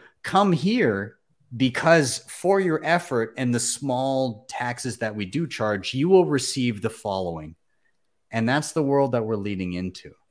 And that's very interesting. So I won't take up too much time here. I'm going to jump to Simon, and then I'm going to grab your final thoughts and recommendations. Yeah, well, I'll be quick. And I think just to sort of say to people, the recommendation would be to think about what you can contribute to Bitcoin without actually, I mean, if you don't code or don't do any of those kinds of things, that's not all that the only way that you can contribute to Bitcoin. There's so many ways. We talked about the BTC Map project. There's all sorts of other smaller things as well. There was the Bitcoin for Small Businesses leaflet, which we had a bit of involvement in making, which was an open source project. There it is. Chris has got it there. We kind of branded our own little version of it with Bridge to Bitcoin on, but there's one for every country. We were talking to some guys the other day from New Zealand and suggested it to them, and it turned out there was no leaflet for New Zealand, so they're now going to create the New Zealand specific version of that. But yeah, if there's a version for every country, if you go on there and there's not a version for your country, then create your country and print it out. You can download that leaflet from our website, bridgetobitcoin.com. You can go on there and print it out, and go and walk around your neighborhood and drop the leaflet into as many businesses as possible and speak to them. So that's something that anybody can do. So, get out there and if you are, and the one final thing is that if you are interested in merchant adoption, we have, and this is actually really new, but just a few days ago, we started a Discord server for people that because we've had a lot of people that have come to us that are interested in merchant adoption and just don't know maybe where to start. So we've created this kind of a hub, I suppose, for people to come and share ideas. We're going to do some flow charts, I think, on like if you're actually in the store and they say, well, the merchant wants to hold Bitcoin or doesn't want to hold Bitcoin. There's lots of different decisions that you kind of got to make in which kind of option that you suggest to the merchant. So there's all sorts of things that we can talk about in this Discord server. So if you go to our website, there's a link section, and there's links to the Discord group, and that's another way that you can contribute to Bitcoin adoption. We haven't mentioned our volunteers. We it's not just ourselves who are Bridge to Bitcoin. We have a we have a whole load of volunteers across the UK who do what we do at a local level, sort of looping back to what you were saying, Ben, about it being ground roots local. So yeah, big shout out to our volunteers. I won't name you all by name because some of you wanted to remain anonymous as best as you can. But yeah, big shout out to our volunteers. So yeah, I completely agree with you, Simon. Thanks. Yeah, I love to hear it. Yeah. Again, I think the overarching theme of this pod has been local. Do what you can, reach who you can. And sometimes that's your neighbor. Sometimes that's your community. Sometimes that's your city. Sometimes that's your country. Sometimes that's the world. And that just depends. But all of it is incredibly meaningful. So don't just sit by and wait. Again, the Gandhi quote, be the change you want to see in the world. go do it now. And you can btcmap.org, go to your local meetups, meet people, find out what they do for a living, ask if they'll accept Bitcoin. They're there. They probably already want to do it. And if you're not accepting Bitcoin, do it now. Sign yourself up for btcmap.org, meet other people, create a community locally amongst yourselves and grow from there, because you as a community will have more reach than you as an individual. There you go. Yep. Gentlemen, I've got to say, thank you so much. You guys are, you came with the receipts. You showed up. You had so many great points to talk about. This was a hell of a rip. We went for 3 hours. It is now 1 a.m. for you guys. It's only 7 p.m. for me. I would say that we didn't even do a deep dive on stuff. We sort of touched on things, didn't we? We skimmed the surface, but I feel like I was quite restrained. I really wanted to sort of get into well, there's so much you can dive into, right? I know. I would love to go on for 3 more hours. But I've drank 2 pints of beer and I'm dying for a pee.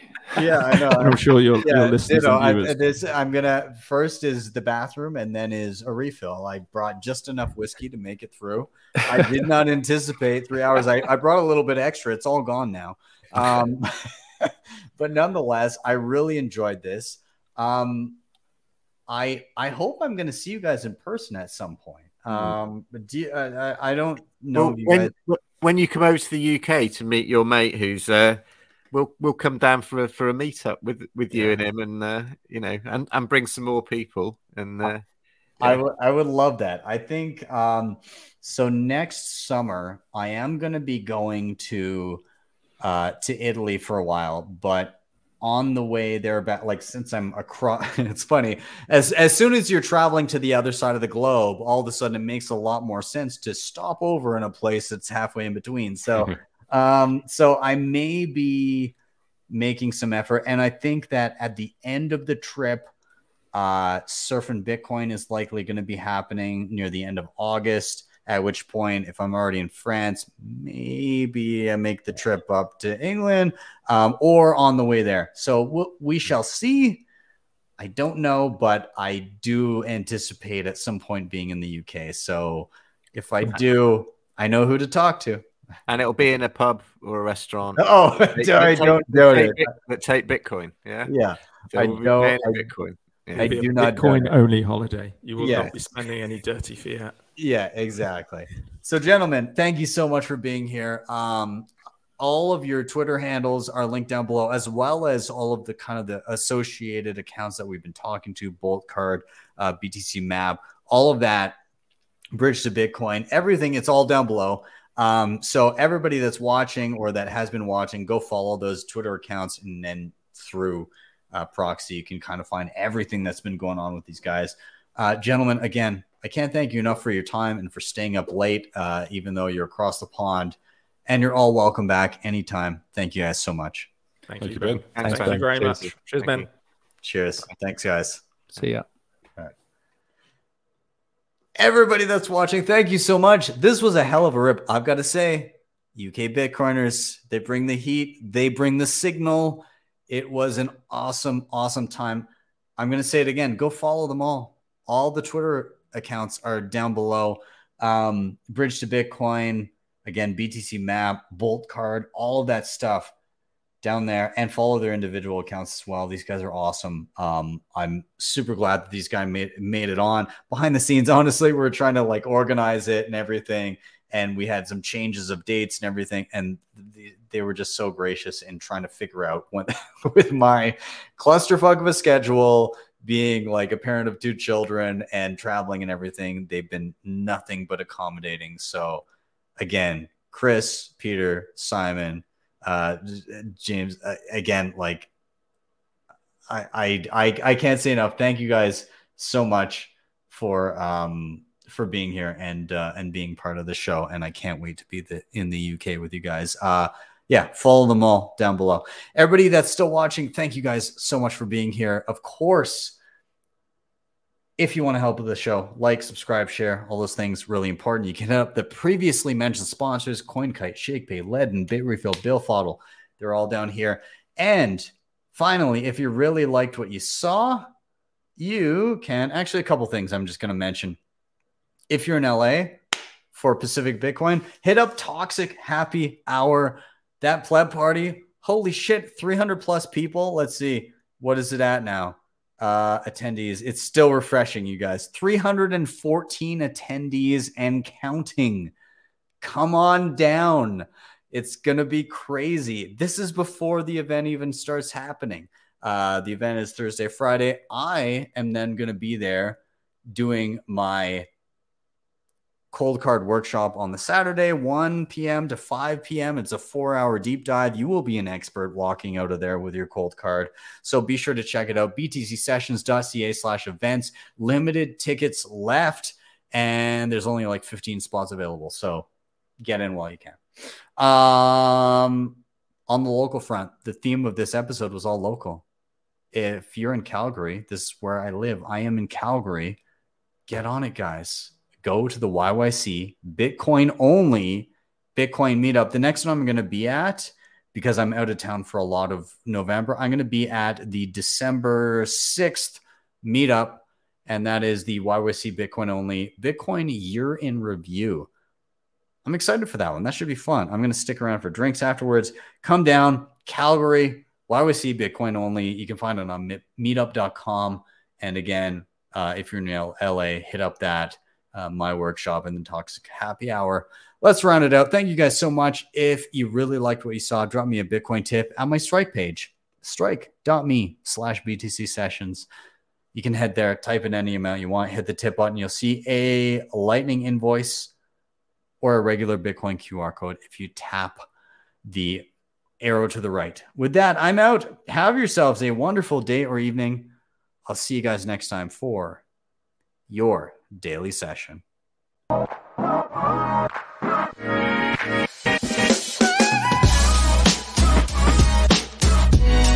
Hodl the Bitcoin.